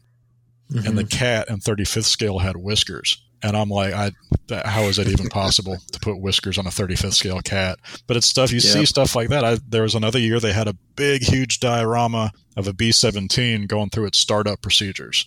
It's like an airfield in Britain, and it was all lit up, and you hit the button, and it had audio and lights, and the propeller started turning over, and you hear the engines firing up. And I was like, that is neat. It's stuff like that I go to contests for, and like that made the trip worth it. That just to get pictures of that and get ideas. I made a Sturm Tiger one time, and I was going to do a full interior, and a guy in a club did an M109, and he had lit the interior. And I was like, how did you do that? So I use these LED lighting kits from the model railroad industry. And I was like, oh, tell me more. And he did. And I was like, all right, cool. That's what I'm doing in my Sturm Tiger. I'm going to find a way. I don't know how, but I'm going to do that. Yeah. And I did. And it's just those little moments of inspiration are what really, to me, are the payoff for going to those shows. No, 100%. I mean, we witnessed that throughout the event at Vegas, especially, I'll be honest, the sci-fi category was the one I drew the most inspiration from. Seeing the scratch belt hammerhead, how he lit it, even how he took it apart to transport it in a carry-on bag. I mean, super, just unbelievable work. The figures there, just something, like you said, it's little things with each one. And that's something I need to get better about, not just making a plain Jane Panzer, but trying to tell a story through something unique, whether it's a different color or an object. Like, Adam Wilder talked about putting a green chair on his mouse killer, just, something like that to, just make you stop and think a little bit more. And Rinaldi talks about all the time, telling a story with effects and, asymmetric, weathering, things like that. I'm always intrigued about and always looking for at shows. And giant tarps on barrels. Well, David, John and I are going to ask you now to pull out your crystal ball and polish it up. Okay. So the first thing I'm going to ask you is, what is the future for DB Scale Model Studio? Where do you see it kind of evolving and going in the next 4 or 5 years? I kind of have this idea in my head that it's building for something. Again, I retire in 7 years. We can retire fairly young, I'd like to think anyway, as air traffic controllers. And I'd like it to be something more, whether that's towards some kind of new modeling organization or an outgrowth of what I'm already doing into like a blog or a channel or something. I've always thought the idea of writing a scale modeling book would be great.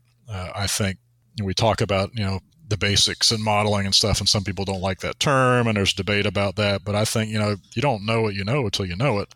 And there's a lot of people out there that they don't know that night shift's out there. They don't understand. Shep Payne wrote a book a long time ago. And I kind of think it's almost high time for just an all new book for beginners. And for me, it would mostly be military models. But what I think would be really cool, if I could pick anything, is kind of an outgrowth, is to take these people and connections that you meet and that you discover. And I think it would be really neat if you had a how-to book to guide people in military modeling from the basics to the master level stuff, with some notable people contributing. If you could get Mike Rinaldi and Adam Wilder and Martin Kovac and all these guys to write like a section of a book or contribute pictures, and you go back and look at that original Shep Payne book, Modeling Tanks and Military Vehicles, Steve Zalogo's got stuff in there. There's all kinds of big names in there. Francois Verlinden that just had a picture in that book. And it's like, not only they wrote an article, it's just, oh, wow, look at that, and it's like really cool. And you look back, I was like, wow, these were all big names.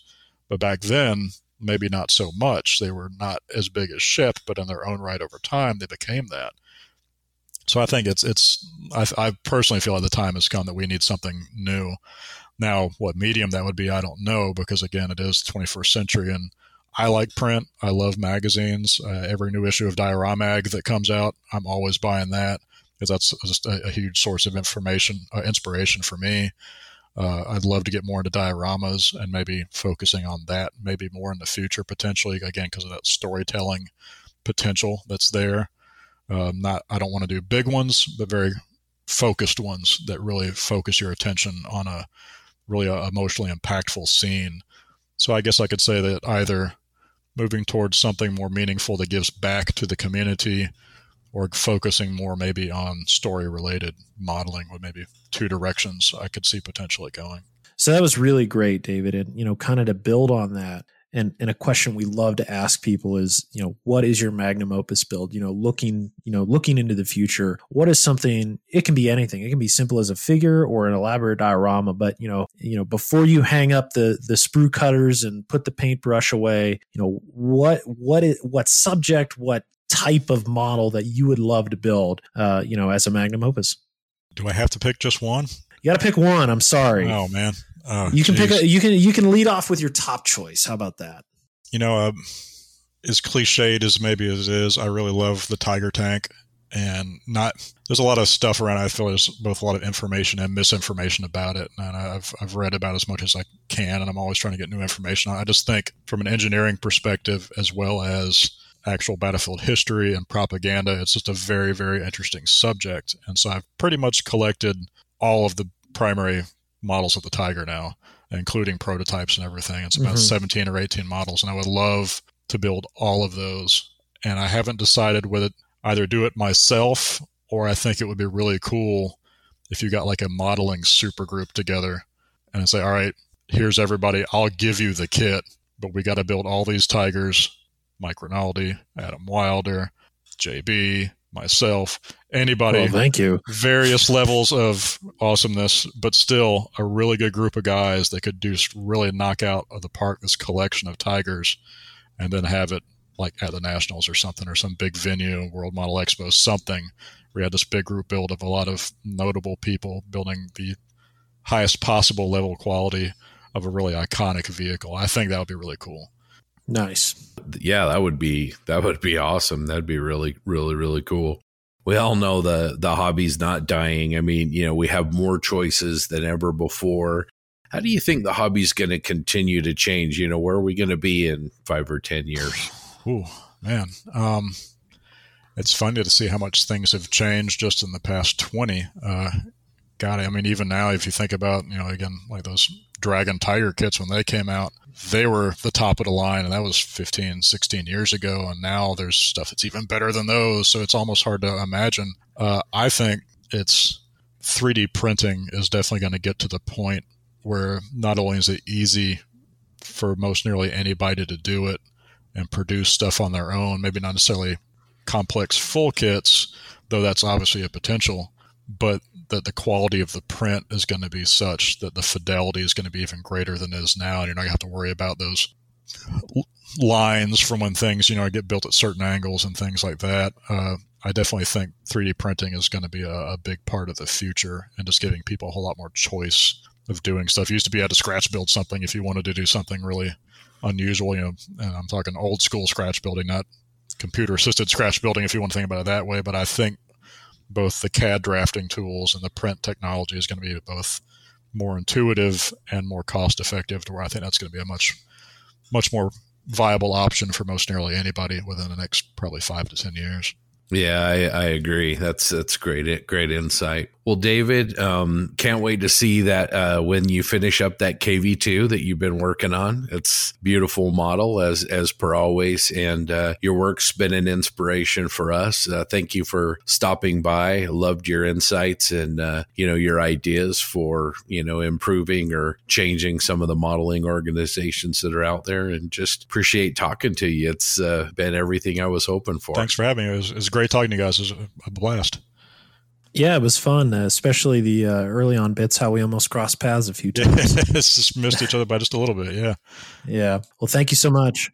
Yeah, and a special thank you too for sharing what the hobby means to you and how it helps you as well. That message, it's important to us. I know you know that, but letting everybody know that we all get down, we all have bad days, and this hobby can be a force for good. So thank you for sharing that. Sure thing. All right. Well, take care, David, and hopefully we'll talk again soon. Take care. Later.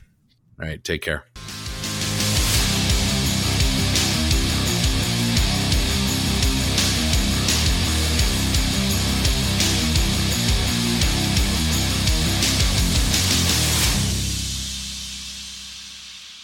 Well, that was a really great interview. I thoroughly enjoyed it, and David is a really interesting guy and clearly passionate about the hobby. And it sounds like you and John had a really good time talking to him. But now it's time to move on to our discussion point. And I know JB had a solid gold discussion point for us. Unfortunately, he can't be here, so I'm going to try and steal this and try and be as eloquent as he would regarding this discussion. So, living up to expectations, leaving the world of social media and putting your work on the table. Proceed. I'll start. I think it's really easy. You know, we've talked ad nauseum here on the podcast about the upside of social media is that we get this unbelievable, unprecedented amount of collaboration. You know, we get to see what Martin does every single week and see, you know, the modeling that he's doing. We get to see what Adam Wilder's working on, and on and on and on and on. You know, what you guys do. And I think what's important is that as individual modelers, and I'll speak for myself, but I think it probably applies here. We can't be intimidated. We've got to look at the amazing work that we have access to as inspiration. And instead of saying my model has to be as good as Ivan's or Grant's, it has to be, I was inspired by Grant's model and Ivan's model, but this is my work and I'm going to share it in it, and not allow yourself to be intimidated in that way. And I think the other part of it is these get-togethers, and, you know, whether it's Telford or IPMS Nationals or your local club, I think the only way that those really help the community is if people participate. And we're always going to be our own worst critic. And so if we just sort of choose to leave our work at home and don't bring it, and I'll raise my hand. I've been guilty of this because it's easy to be intimidated, but you don't know. There might be somebody there that might be inspired by what you bring. You know, we all see things a little bit differently, but I think it's really, really important to participate, support. And like I said, you never know. Maybe somebody ends up, you know, being inspired by what you brought. I know that every time I see other people's work, no matter, you know, what it is, and especially when you see it, Ivan, I think you made this comment earlier, in real life, maybe it was you, Grant, but when you see that work in real life, it always is different than on social media. The way, Ivan, that you see color, we've talked about, you know, that build with the ambulance, the Model T ambulance, the way that you saw that color and executed that really, really inspired me.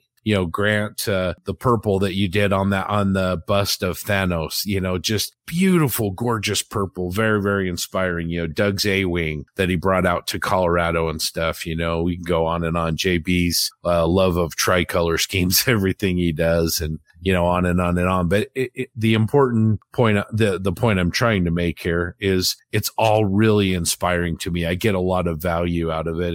And then of course that spurs discussions that we get to have. So anyway, that's my answer. Support these shows, support these events, and don't be intimidated. Don't hold yourself to an unreasonable standard. You know, be proud of what you're doing, and don't be hard on yourself, and bring your stuff. Anyway, Grant, what do you think about all that nonsense I just spewed? Well, I agree with you. I think it starts with the small clubs, getting your stuff, you know, and that's where you get your feet underneath you. And that's what I mean by that is by just putting your stuff on the table and having people look at it every month. You know, it's not a contest. It's just your local meeting, and you know, and seeing what people are bringing, and you show your stuff, and that's where you get your confidence. Now, you know, like you said, Scott, you have the Rick Lauers, you have the Night Shift, you have all these fantastic Adams stuff is fantastic. You know, all these people that do these fantastic things, but, you know, don't let that hold you back. You know, the biggest thing is that you enjoy the hobby. Show us your stuff. I tell you what, if you go to a show and you're standing there looking at something and you find out the person that built that is standing right next to you, and you ask them how they did it, 99% of that time, that person is going to say, hey, this is how I did it. And this is what I did. And you're going to learn something from this, especially in Nats. People like to talk, you know, and I'm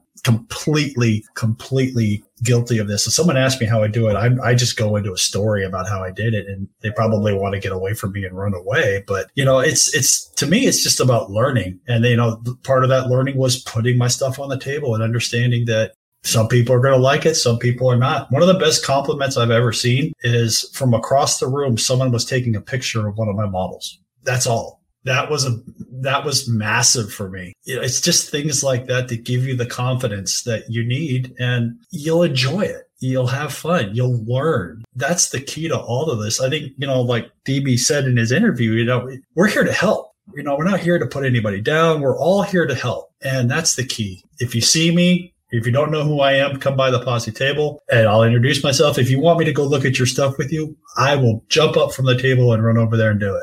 I'll be the first one of the piece, say, hey, let's go take a look at your stuff. And then we can talk about it. And if you ask for, some questions, I'll give you the best answers I can. And I'm sure, I'm not sure, I'm positive every single one of the Posse would do the exact same thing. That's my opinion on it. What about you, Ivan? Yeah, it's kind of like you both have mentioned, local shows or clubs. A couple of months ago was the first time I ever attended a local club. They originally weren't ever my thing. I wasn't that interested. Then I got to know a couple of people who attend, and they said, you know what, come down, I'll give you a lift, it'll be really cool. I did, and I've seen these guys work, and I can say it's Ben Smith and Darren McGuinness, both of them attend IPMS Lancashire. I've seen their work on the internet, looks brilliant on the internet. Then you see it in person at the club, it's like, wow. Although, yes, cameras have come a long way. Phone cameras have come a very, very long way. You can get beautiful pictures. I know Spencer Pollard, he's now doing a lot of his photographs with his new iPhone. But nothing, and I say this, nothing will ever beat seeing a model or vignette, composition, anything. Nothing will beat seeing that in person. I think, especially when it comes to dioramas or vignettes, yeah, cameras have depth, but they don't really pick up that dimensional depth, scene, scale like you do in person. And seeing stuff in person is just incredible. I love seeing work in person. And again, I'm going to mention another guy here, Ian Gaskell. He runs the MIG-SIG in the UK. Builds lots of MIGs. I've seen them online. They look incredible. I helped him set up the table at Telford for the MIG-SIG. Wow, his builds are so good, and you just don't appreciate them as much you see them on the internet, they're great, but as soon as you see them in person, you have this whole new love and appreciation for people's builds. And I'm going to echo what Grant and Scott said. My first time at Nats, I'm bringing a couple of builds. If anyone wants to talk to me about my builds, I'll talk to them forever. I will not shut up. I don't get these people who make you sign NDAs before any modelling they've done. It's like, well, first, you've got to promise you're not going to tell anyone how I painted this aircraft, because if you do, I'm going to sue you. And whatever you do, don't copy me. Yeah, God. Look at model NDAs. Ivan, I'm really jealous because you get to see Spud, John Murphy, you get to see his work in person. You have so many great modelers over there that I hope to see their models someday. But, seeing, like we've been talking about, seeing Brian Krieger in Colorado, seeing, his work, and, John Miller's aircraft up in Seattle. I mean, everywhere you go, it's just, you're right. Seeing that in person. I mean, hopefully if somebody's out there trying to decide if they want to go to Nats or if they want to go to Telford, go for this reason, because I think it really, the colors, the textures, everything in 3 dimensions is different than it is in 2 dimensions. Mm-hmm. Yeah, it's don't be scared. I know people can say, oh, I put it on the internet and then I can run away from the computer and pretend nothing was ever said about it. Be brave, stick it on a table. Let people enjoy it for what it is and talk to people about it. No one, well, I'd like to say no one, is going to come up to you at a show and say, yeah, that's shit. No one's going to do that. And if they do, then they don't belong in the hobby. It's as simple as that. Just, I don't want to say take the risk, but just put yourself out there. Put your work out there. Let people enjoy it. Because I see it from the opposite direction. I am intimidated as heck especially in the group builds, because I know what I build and I see what everybody else is doing. And I feel completely out of place doing it. And yeah, I'll bring stuff. That doesn't mean I'm going to feel happy with it, because I am intimidated by it. Seem to remember, Grant, wasn't there an A-wing in Colorado? A-wing, but that's not armor. That I don't build. That's a totally different thing. Because I can do Star Wars, because I see, when I start a Star Wars model, I see exactly what I want to do. I start a tank and I see a tank. I have no idea how to make it what I want it to be. Something I said when I was first interviewed by the Triple P is, regardless of if you think your work's good or it's amazing, skill level, you could be the best or the worst in the world, put it out there, because regardless of your level in the hobby to say, everyone has something to say and people want to hear it. So even if you think your work isn't up to a standard or our standard or whatever that is, I still want to hear what you have to think about the kit you've built or how you've weathered it. Everyone has something to say and I want to hear it. I agree, Ivan. Doug, don't feel bad. I am definitely afraid to touch aircraft. I don't know what it is. I've built sci-fi. I've built tanks. I've built figures. You give me an airplane, I literally get scared, because I don't know how you guys do it. I don't really know how you paint a cockpit completely up, put it in a thing, and then you got to start cleaning seam lines. And I don't know how you guys clean seam lines like that, because I've tried it and I get what do they call it, ghost lines or ghost, but it's a thing where I have to work on it myself, and I have to find my way through do I think it's good? No, but I'm going to say something very bad right now. I don't really find aircraft that interesting, to tell you the truth. I don't. And it's maybe because of my background or whatever. I was never really into planes as a kid, and I served in the Army and I was a ground pounder and all that kind of stuff. I want to try it.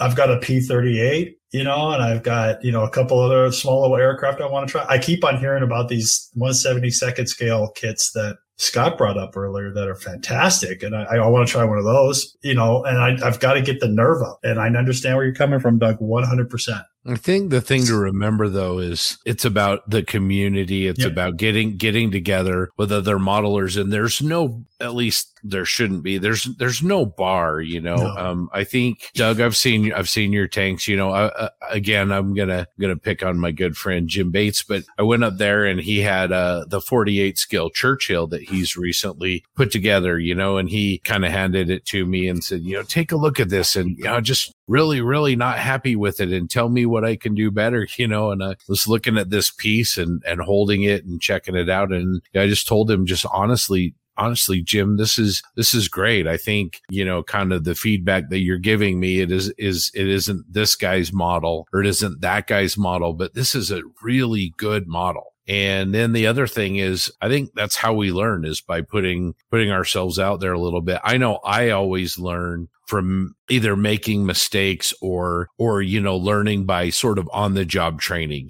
so this is my first attempt at, insert your technique, your chipping or whatever. And I know that the first time I do it, it isn't going to be as good as the 10th time I do it, or the 20th time I do it. Yeah. I think, again, we're our own worst critics. So what we think doesn't look as good as, whatever, to somebody else, it might look like an unattainable standard almost. It might look like better than anything that they've done. I think if our goals are to share and to learn and to get better, I think all those things can be accomplished if we put ourselves out there a little bit. So that was a really good discussion on JB's point of leaving the world of social media behind. But there's something I want to lead on with, and that's a discussion of, if not now, then when? And I've been thinking about this because in my head, I've had the idea of a dream project of a full interior Panzer IV on a flat wagon on a rail car that's going over a bridge with water underneath it. So it's quite a big, in-depth scene. And then I got thinking, well, if you're not going to tackle that now, then when are you? Because you'll always find an excuse to put it off. It's something I see on social media. It's like, I'm not going to build my Tamiya 32nd scale Corsair. I'm not ready for that yet. I'll quickly work on this Airfix Spitfire. So, well, if you're not going to do it now, then when? And I just want to know you guys' thoughts on that sort of thought process. I'll be the first one to try into this. I'm like you. I've got an idea of something big I want to build. 1973 Yom Kippur War up on the Golan Heights. You always see the pictures of all those T-62s and T-55s that the Syrians tried to rush across the fields there. And there's a big ditch, and they got the bridge layer part, or the part of the bridge laying off the side. There's a T-62 in there, and it's on the side. It's got that really cool swirl paint job on it. And I've always wanted to do something like that with 4 or 5, 1/35th scale tanks. And I've collected them, over the time, and I got what I need for it, but it just sits there. I've got to find that motivation, to do that. When? God, I hope soon. It's one of those things where you have this perfect image in your head too. And it kind of goes back to our last conversation about, you see these guys building stuff and you're trying to figure it out and trying to want to do it the best way, because this is a big thing. I've got to, and I'm going to call out TJ on this, because TJ builds fast and he builds quick and he does it right. And I got to get to that. I really admire TJ's work a lot. He does some fantastic things, and his to me, though, his biggest thing I admire the most about him is his work ethic on it. How he, sees a project, jumps on it, gets it done. He goes on. And that's what I need to get to. That's how I'm going to get to that when part of your question is, when I get that, I've got to get that mentality down of doing that. Because I don't know about you guys, but I have a problem when I start building. I start looking at pictures of stuff and I start saying, okay, well, I need to do this to this tank. I need to do this to this over here. I need to do this over here. And then I get completely lost. I dig myself such a deep hole that I can't get out. So I think I've got to put this Edwards set on here, and I've got to put this barrel on here, and these got to have these kind of tracks. And that's a problem I have with all my builds. I overthink it, I guess is the best way to say it. And, until I work on that more personally, it's going to be a when. That's my idea. That's what I want to do. And jumping on a build, and, you don't need metal barrels for all your tanks because most of them are slide molded anyway nowadays. So, they're perfect when they come out of the box. There's things that you just don't need. A good point of this is I don't know about you, Scott. I know you're building the M10, but the tracks for the M10 are beautiful. They're tight. US tanks had really tight tracks, and you're hiding, half of them are hid up underneath the tank anyway. Would I get different tracks for that? Me personally, unless I was going for like a very big metal somewhere, I would put metal tracks on it, but I think they look good the way they are. That's what that's how I feel about it. I think we've identified a couple different things here. I think, Ivan, to your original point, I'm guilty of having models in my stash, Bandai Perfect Grade Falcon, Tamiya 32nd scale Wonder aircraft kits, where I'm intimidated and I don't want to start because I don't think I'm good enough. And I think that's something that needs to be overcome. But then we also kind of talked about maybe a project like Grant talked about scope, like something that's large or Ivan, where you've got equipment on equipment on equipment. And I think that goes to something that I've been thinking a lot about lately, which is I tend to get bogged down in things, overthink things like most of us do. And I think my idea is I want to start creating project plans and break these projects into little bite-sized pieces so that when I am working on my bench, instead of just sitting down and just getting completely overwhelmed and lost, I can say, no, that's okay. I'll work on steps 24, 25, and 26 and actually, make some forward momentum on that. And I really think for me, I can't speak for anybody else, that's really, really important because, my modeling time is scarce and I haven't been that productive. And I think if I do that, then I'm hoping the result will be more momentum. And the more momentum I have, hopefully maybe that builds on itself and I can get some of these large projects that I do have in my stash and feel confident in putting them on there and bringing them across the finish line. Doug, what do you think about this? Well, when it comes to intimidating kits, I'll start there because as far as expanding on the kits, it's even deeper for me. But you mentioned the Perfect Grade Falcon. And so when I started mine, of course, I haven't worked on it in 6 months, but I started it. I actually just kind of said, I'm going to do this. And I sat down and I started cutting parts off that sprue. And that was the motivator to get me running. The kit isn't really intimidating. It's just, you just have to know you're going to be putting a ton of time in and on. It was like the other night, I didn't want to work on anything. I've got these kits that I'm trying to get across the finish line for Nats. So what did I do? I was going to just sit upstairs and watch, reruns of Community or something. And instead I just said, I'm going to get this little step done on that Skyhawk. And then I did 3 more steps after that because I went down and I started it. And I think with any kit, any project, if you just put yourself in the mindset and do it, just like entering in a contest, just do it. Yeah, you might have a bunch of kits that are intimidating. You don't want to do any of them. Just pick one and do it. Just say, I'm going to do one of these and I'm going to see what I can do with it. I mean, Doug, that's awesome. I needed to hear that. But have any of you tried like doing a project plan, like kind of formally like writing it out and breaking that up? Or, is that just something that maybe I'm wasting my time with? Never. That's usually kind of where my problems start. I'm kind of a textbook overthinker. Yeah, I don't overthink or plan enough into my hobby. I'll overthink stuff like, oh no, what if the cereal I have in the morning isn't crunchy enough? But yet I won't plan ahead or give enough thought into what I should be doing in the hobby room. And that's usually where my problems lie, because then I spend too much time thinking and not enough time working, rather than just cracking on with stuff. Well, first of all, I would say put your milk in right before you eat your cereal. So it's still crunchy. That's where I would start. Noted.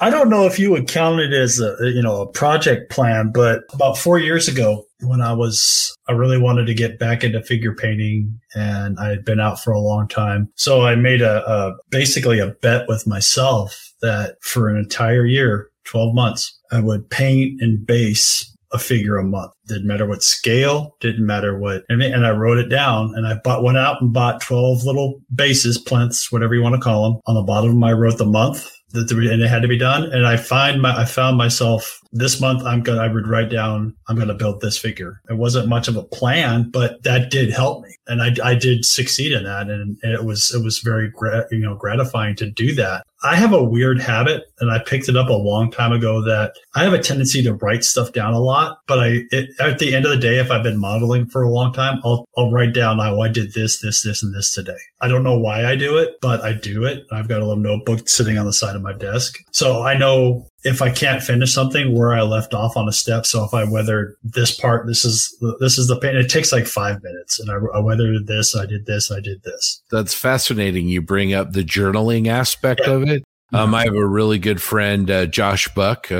Actually, he's one of our Patreon supporters. Hey, Josh. But we'll get together usually every Tuesday night over at his place and do some modeling, and he journals everything. And he was showing me his journals, and that's great because he'll have projects like most of us tend to do that go on for months or years, but he can pull out that journal and he can see I used AK Real Colors number 74 for the green, and he has all that information, and he, so that when he comes back to it, he's not kind of tripping himself up. And that isn't kind of what I was intending, but I can see sort of the proactive side and then also the historical side of writing things down and breaking things up into pieces. I think there might be great value in that for me, and maybe that's an approach to try. It is. I mean, and I deal with figures a lot because I have way too many different kinds of paints, and I'll lose, if I'm looking for a certain purple that I know turns out great, or a certain green color mix I like, I'll write it down in the journal and say, or it's just, I guess it's a journal. I don't write down there, I like oceans views and stuff like that, but I write down some other stuff. I do because I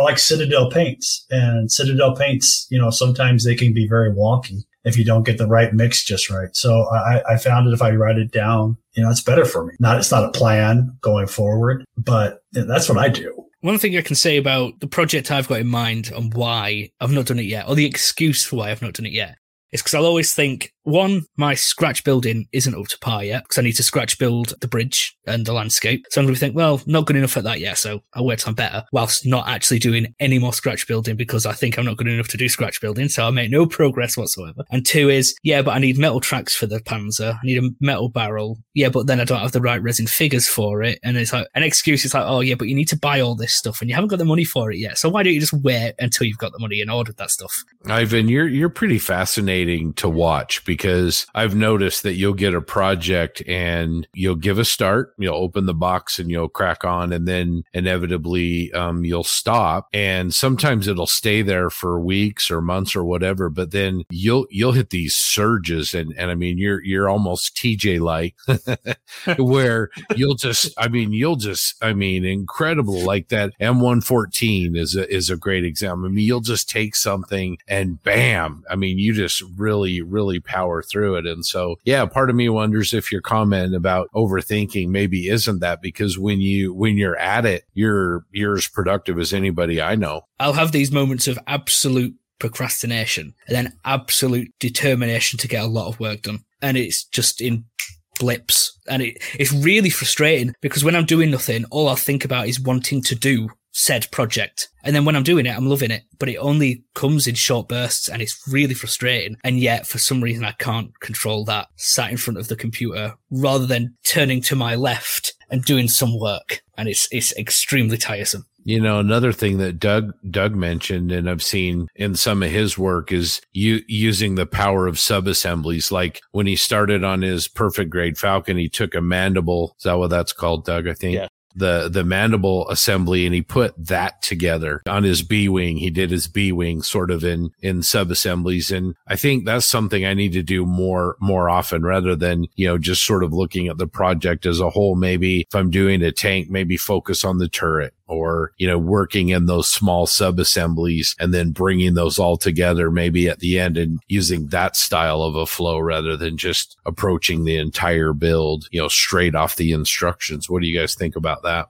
I think it's a great idea. You know, I always kind of save the tracks for last for me when I have length and length or length and length, because it's the hardest thing for me to keep them straight, get everything lined up. So I'll build the turret first, or the chassis first, and do what I have to do, and then jump into that last thing. But I think the stage building is a fantastic idea. It helps me. I know that. I use it whenever I can, especially on the Star Wars kits, like the B-wing, especially the perfect grade Falcon's a great example of that. Especially the way those assemble, it makes it really easy to sub-assemble and then put it together. Paint it all, get it all ready, and then put it all together. Some kits, it's just not going to work that way, especially if you're going to have a lot of sanding and stuff. That's going to be difficult. But if you can do it in sub-assemblies, that's, to me, especially when there's contrasting paint, when there's changes in panel lines, and you can paint that separately and not have to mask off something to make it work. Just do it that way. What about vignettes and dioramas, Ivan? Like in your ambulance build, I mean, it seemed like the vehicle was pretty straightforward, but what about the scenery and buildings and things like that? Is it kind of the same, or is that a little bit different? Yeah, that bit different. Like the scene was absolutely not planned. It isn't what I had in mind. I looked at that ambulance. I tried to look for reference pictures of the actual ambulance during that period in French service. And what I've seen is basically just a flat road with bits of rubble at either side, or just completely leveled, not forests, but tree lines. There's no trees left, just stumps left. And I thought, they're cool, but a bit boring. Then Night Shift released that video of how he built a barn. His first time scratch building a barn, and it's the most incredible piece you'll ever see. So I followed that. I didn't copy it. I just looked at the techniques he used and applied them to my own original piece. I said, yeah, that looks cool. Stuck it on the base. And I was like, ambulance can go next to that. That'd look quite cool. Made a muddy road, and voila. A base from absolute nowhere that took no planning. It was a complete spontaneous amalgamation of bits of foam. Yeah, I just wonder, that's pretty interesting, because, you know, when you're building a kit, there's a little bit of built-in sequencing, right? You've got instructions and steps and, you know, things like that to kind of, I guess, keep you on track. But when you're doing things and they're scratch built, or there is no roadmap, you're sort of, you know, using random inspiration, then that's a whole different scenario where, you know, sometimes just getting the idea or the concept takes some time. Yeah, absolutely. For a long time, once the ambulance were done, I had absolutely no idea what it was going to do. Because it needed to be on a base, but I had absolutely no idea what I was going to do. And it's just one of those happy accidents that turned out really well, I think. I'm trying to do it now, and I've been trying to do it for the past couple of weeks, and it's not working. I'm wondering if maybe a vignette is something that I ought to look at trying when this Nats is all over. Mm-hmm. The last time I tried any kind of a diorama was probably 1983, and I tried to simulate the ground. I took a little piece of plywood, and I probably mixed like my mom's flour with water to try to make a muddy surface, and, you know, stuck the tank in one spot and then moved it a couple inches so you left track marks behind it. That would have been my attempt at a diorama. Obviously, there's a lot more information out there for me now that's easy to access. Maybe I ought to give that a try. They're so fun. They're so fun to do. And they can take what is a very nice built model, completely transform it into, like, whoa, there's a story. You can see a visual atmosphere or feeling or whatever, and it just brings the model to life. Especially if you put a little figure next to it, it really adds that sense of scale and humanness to what you've created. Yeah, I agree. I mean, you know, it's something that I know when I do vignettes, I never really build a big diorama or anything like that, but I've done vignettes. I always have this idea in my head, and I said, I'm going to build this. And then it always ends up being 180 from that idea that I started out with. So I was going to, you know, I built a Jeep for nationals last year, a little vignette. I made the building front and everything like that, and a Jeep, and there were some guys standing out in front of it. It was the Ardennes in December 15th, the day before the Battle of the Bulge took off. And there were some officers standing out front, and they're like looking down the road, and there's like something's wrong, basically. And, and that started off as a Jeep in North Africa. It's so, you get these little ideas that come and planted in your head, and it's so fun. To me, it's relaxing. That's why I like to convert vehicles as much as I do, because I like the change. It's different. You scratch built a pickup truck on the back of a Kuba wagon because, you saw a picture. So, instead of building another Kuba wagon, you make a truck out of it in 1946 that was cleaning up all the rubble from all the bombing. So, stuff like that keeps me going, and some of the stuff out there that you see is phenomenal. The storytelling, and I'm always going to fall back into, figures, 28 millimeter and stuff like that. You've got fantastic builders out there that are doing some immaculate work that are just beyond quality. If you see some of the videos from World Model Expo right now, you'll see some fantastic figures, and that's where I want to get. But I'm where I'm at right now, so I'll do what I do. Yeah, just going back to something you said there about you had one thing in mind and it completely changed. That 3-ton ICM truck was not supposed to be in North Africa. Jamie, who works for Ammo, he said, do that scheme, it looks cool. The scheme it's in is actually for Italy. The only reason it's not in an Italian setting, which I actually had in mind, which would have looked really cool, is I didn't have an Italian German officer or any Italian figures. So it was like, well, I've got African ones and it could pass for Africa. So we just went with that. It's weird how these little detours happen and they can work out for the best. You mentioned the changing as you start. You turn 180 on what you're doing, what your plan was. Do you ever have that happen? I mean, you're sitting at your bench and you're working on something, maybe you're painting something and you want to do a certain thing. And I don't know if it's inspiration or what, but you just say, you know what, I'm going to paint this way. I'm just going to, I just grab a different paint and I go a different direction with the paint scheme or something. And a lot of times it comes out with a very, very good result. Oh, I do. I don't know about the others, but you're Doug, you're 100% right. I've been sitting at tables working on something and said, what about this? And just say, excuse my language, but screw it and change up, just go 180. And most of the time, Doug, you're right. It's it's better than what you thought it was going to be, or better what and you like, it's sometimes you just have to listen to that inner voice. Not sometimes, you should always listen to your inner voice.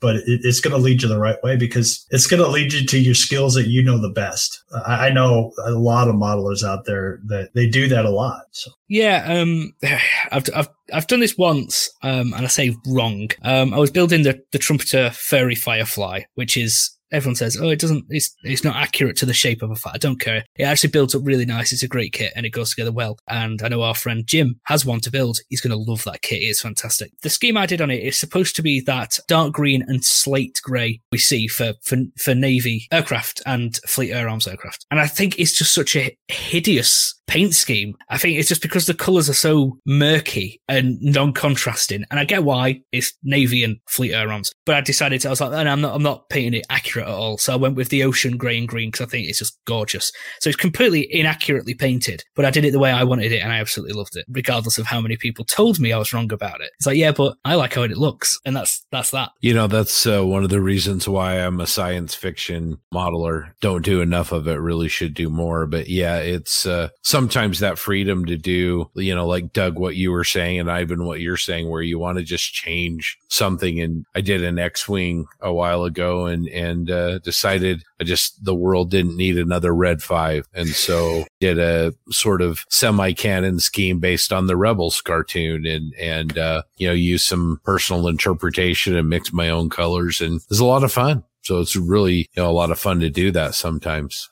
So thanks for that, guys. That was a really interesting discussion, and it was something I wanted to talk to you all about for quite a while. But now I want to hear from all of you that are listening. We really want to hear about your if not now, then when sort of situation. So please post on the Plastic Posse Facebook group. We would absolutely love to hear what you think about the matter and how you perceive the hobby. If I'm not going to do it now, then when am I? So we'd love to hear about your story.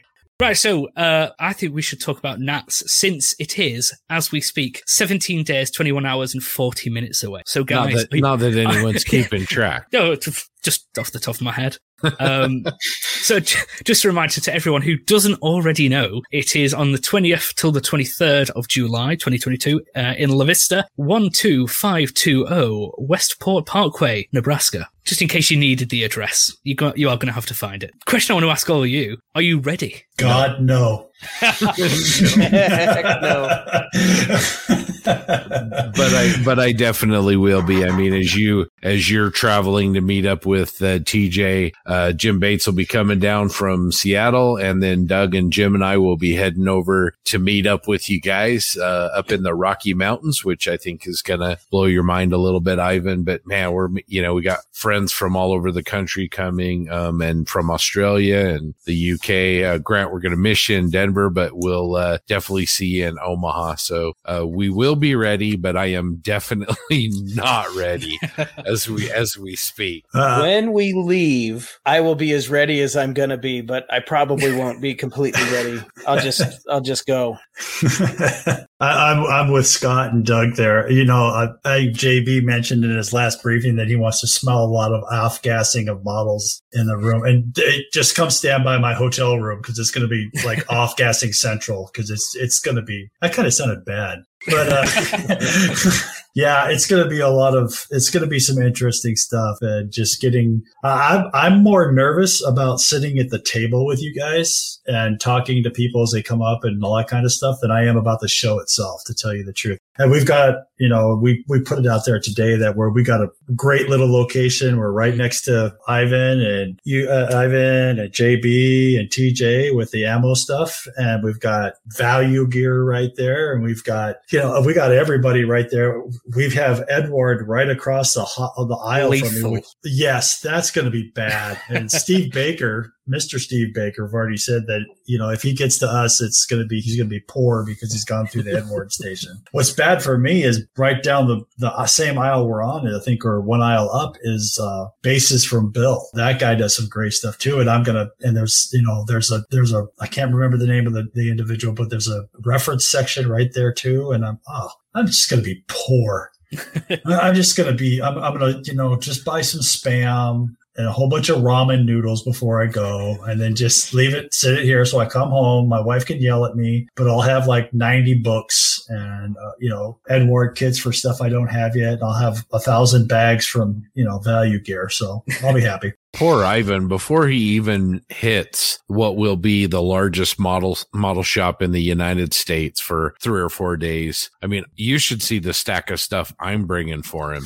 And I mean, you know, I've got, I think, a half a dozen kits or something, and, you know, let alone all of the food items. And, you know, and JB hasn't even hit him into one truck stop yet. So, I mean, Ivan's going to need an ocean-going crate, you know, a trunk or something to, you know, ship back on an ocean freighter by the time he's done.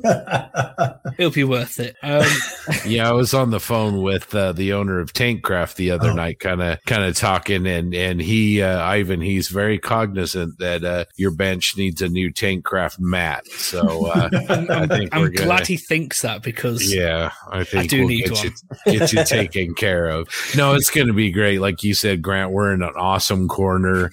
You know, some of the guys, you guys will be doing the MiG ammo demonstrations. We'll have Plastic Posse swag. We'll have Tankcraft stuff on display. We will be giving things away. Grant is a very handsome man. He'll be happy to sign autographs. TJ does charge, just so that everybody knows. I mean, he has an agent. So, but you know, I think the rest of us are, you know, I think we're free. Oh, we also have business cards now, people. So don't be too, you know, we're like professional.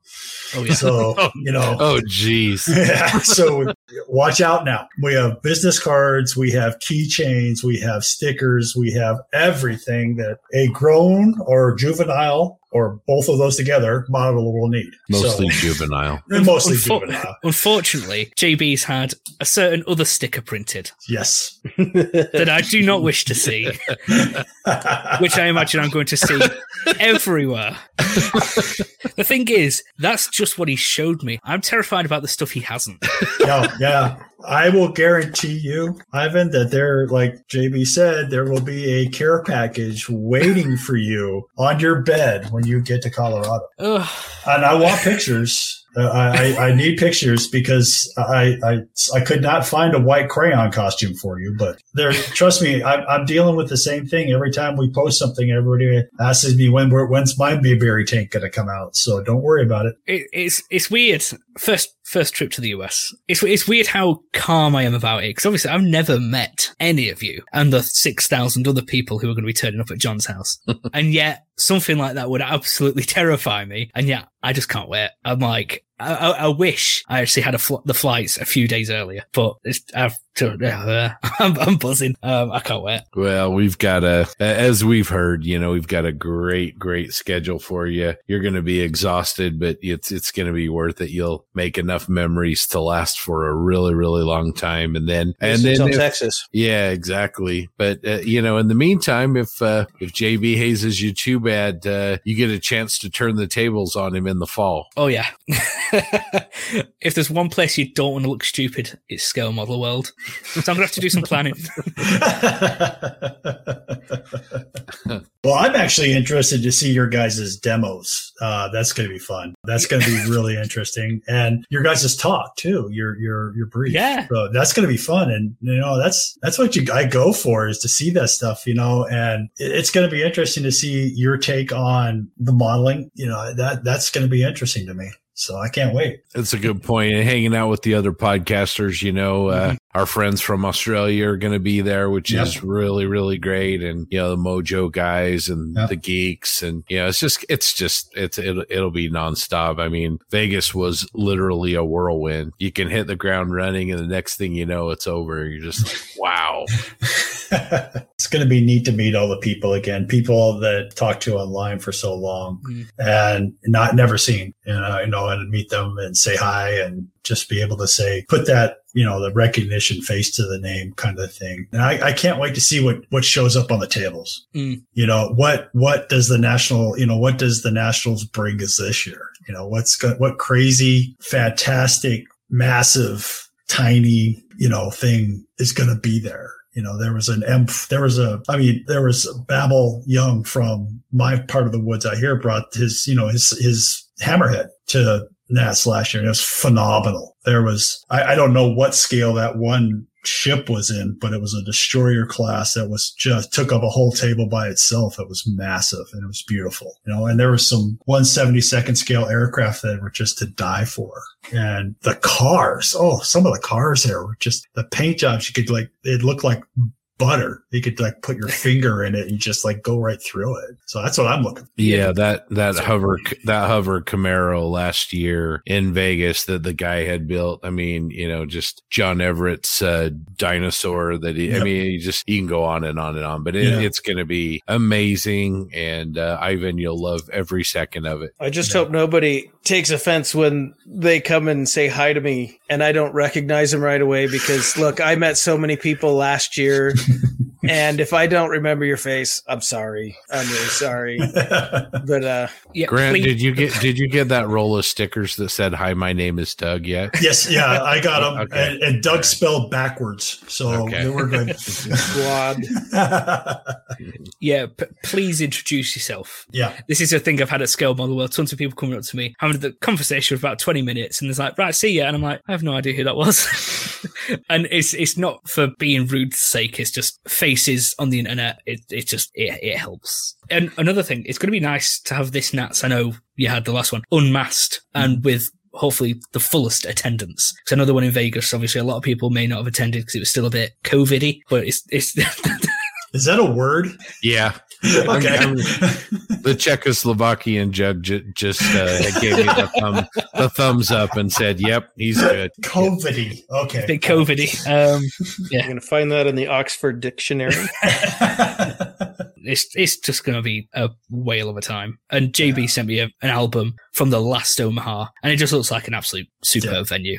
All right, guys. Well, I think that's about all for episode 49. Thanks for listening to the four of us. We missed TJ and JB, but hopefully they'll be back soon. Programming note, we will be skipping episode 50 as there's just no way. We're all getting ready for Nats. Some of us are going to be obviously traveling. Plan on doing some kind of a live stream, and we'll put details on that on the Facebook page. And then during Nats, we'll be doing live streams throughout. So keep your eye on our social media outlets, our Facebook page and our YouTube channel. Remember, please stop by our table. We'll be in the vendor room. Say hi, and you're going to want to stop and see JB, Ivan, and TJ doing their demos. Just, come say hi. It's going to be great. The same thing in the contest room. If you run into us, the group build, we're hoping to just kind of grab all the tables and fill them up with Shermans, Grants, and Lees. So we'll be doing that. Thanks again for joining us. Remember to send us your feedback, suggestions, and any corrections to Ivan's English to our email, which is, of course, plasticpossepodcast@gmail.com. Remember, anybody that's traveling to Nats, saddle up and travel carefully. And remember, spend some time at your bench. Thanks for listening, y'all. Gotta say yeehaw. He's not doing it. It ain't happening. We gonna mix it up. Varmints. 3, We got critters in these parts. 2.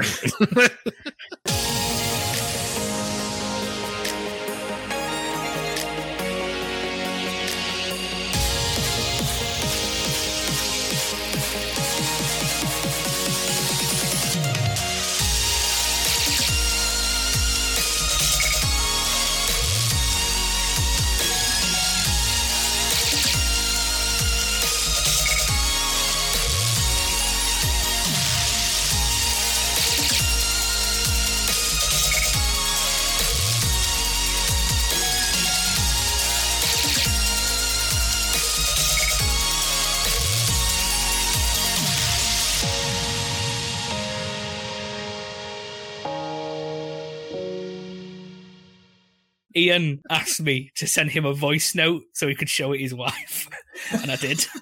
So if anyone would like an accent request, I'm available. Just send me a message. I'll send you a voice note. It costs nothing but my dignity.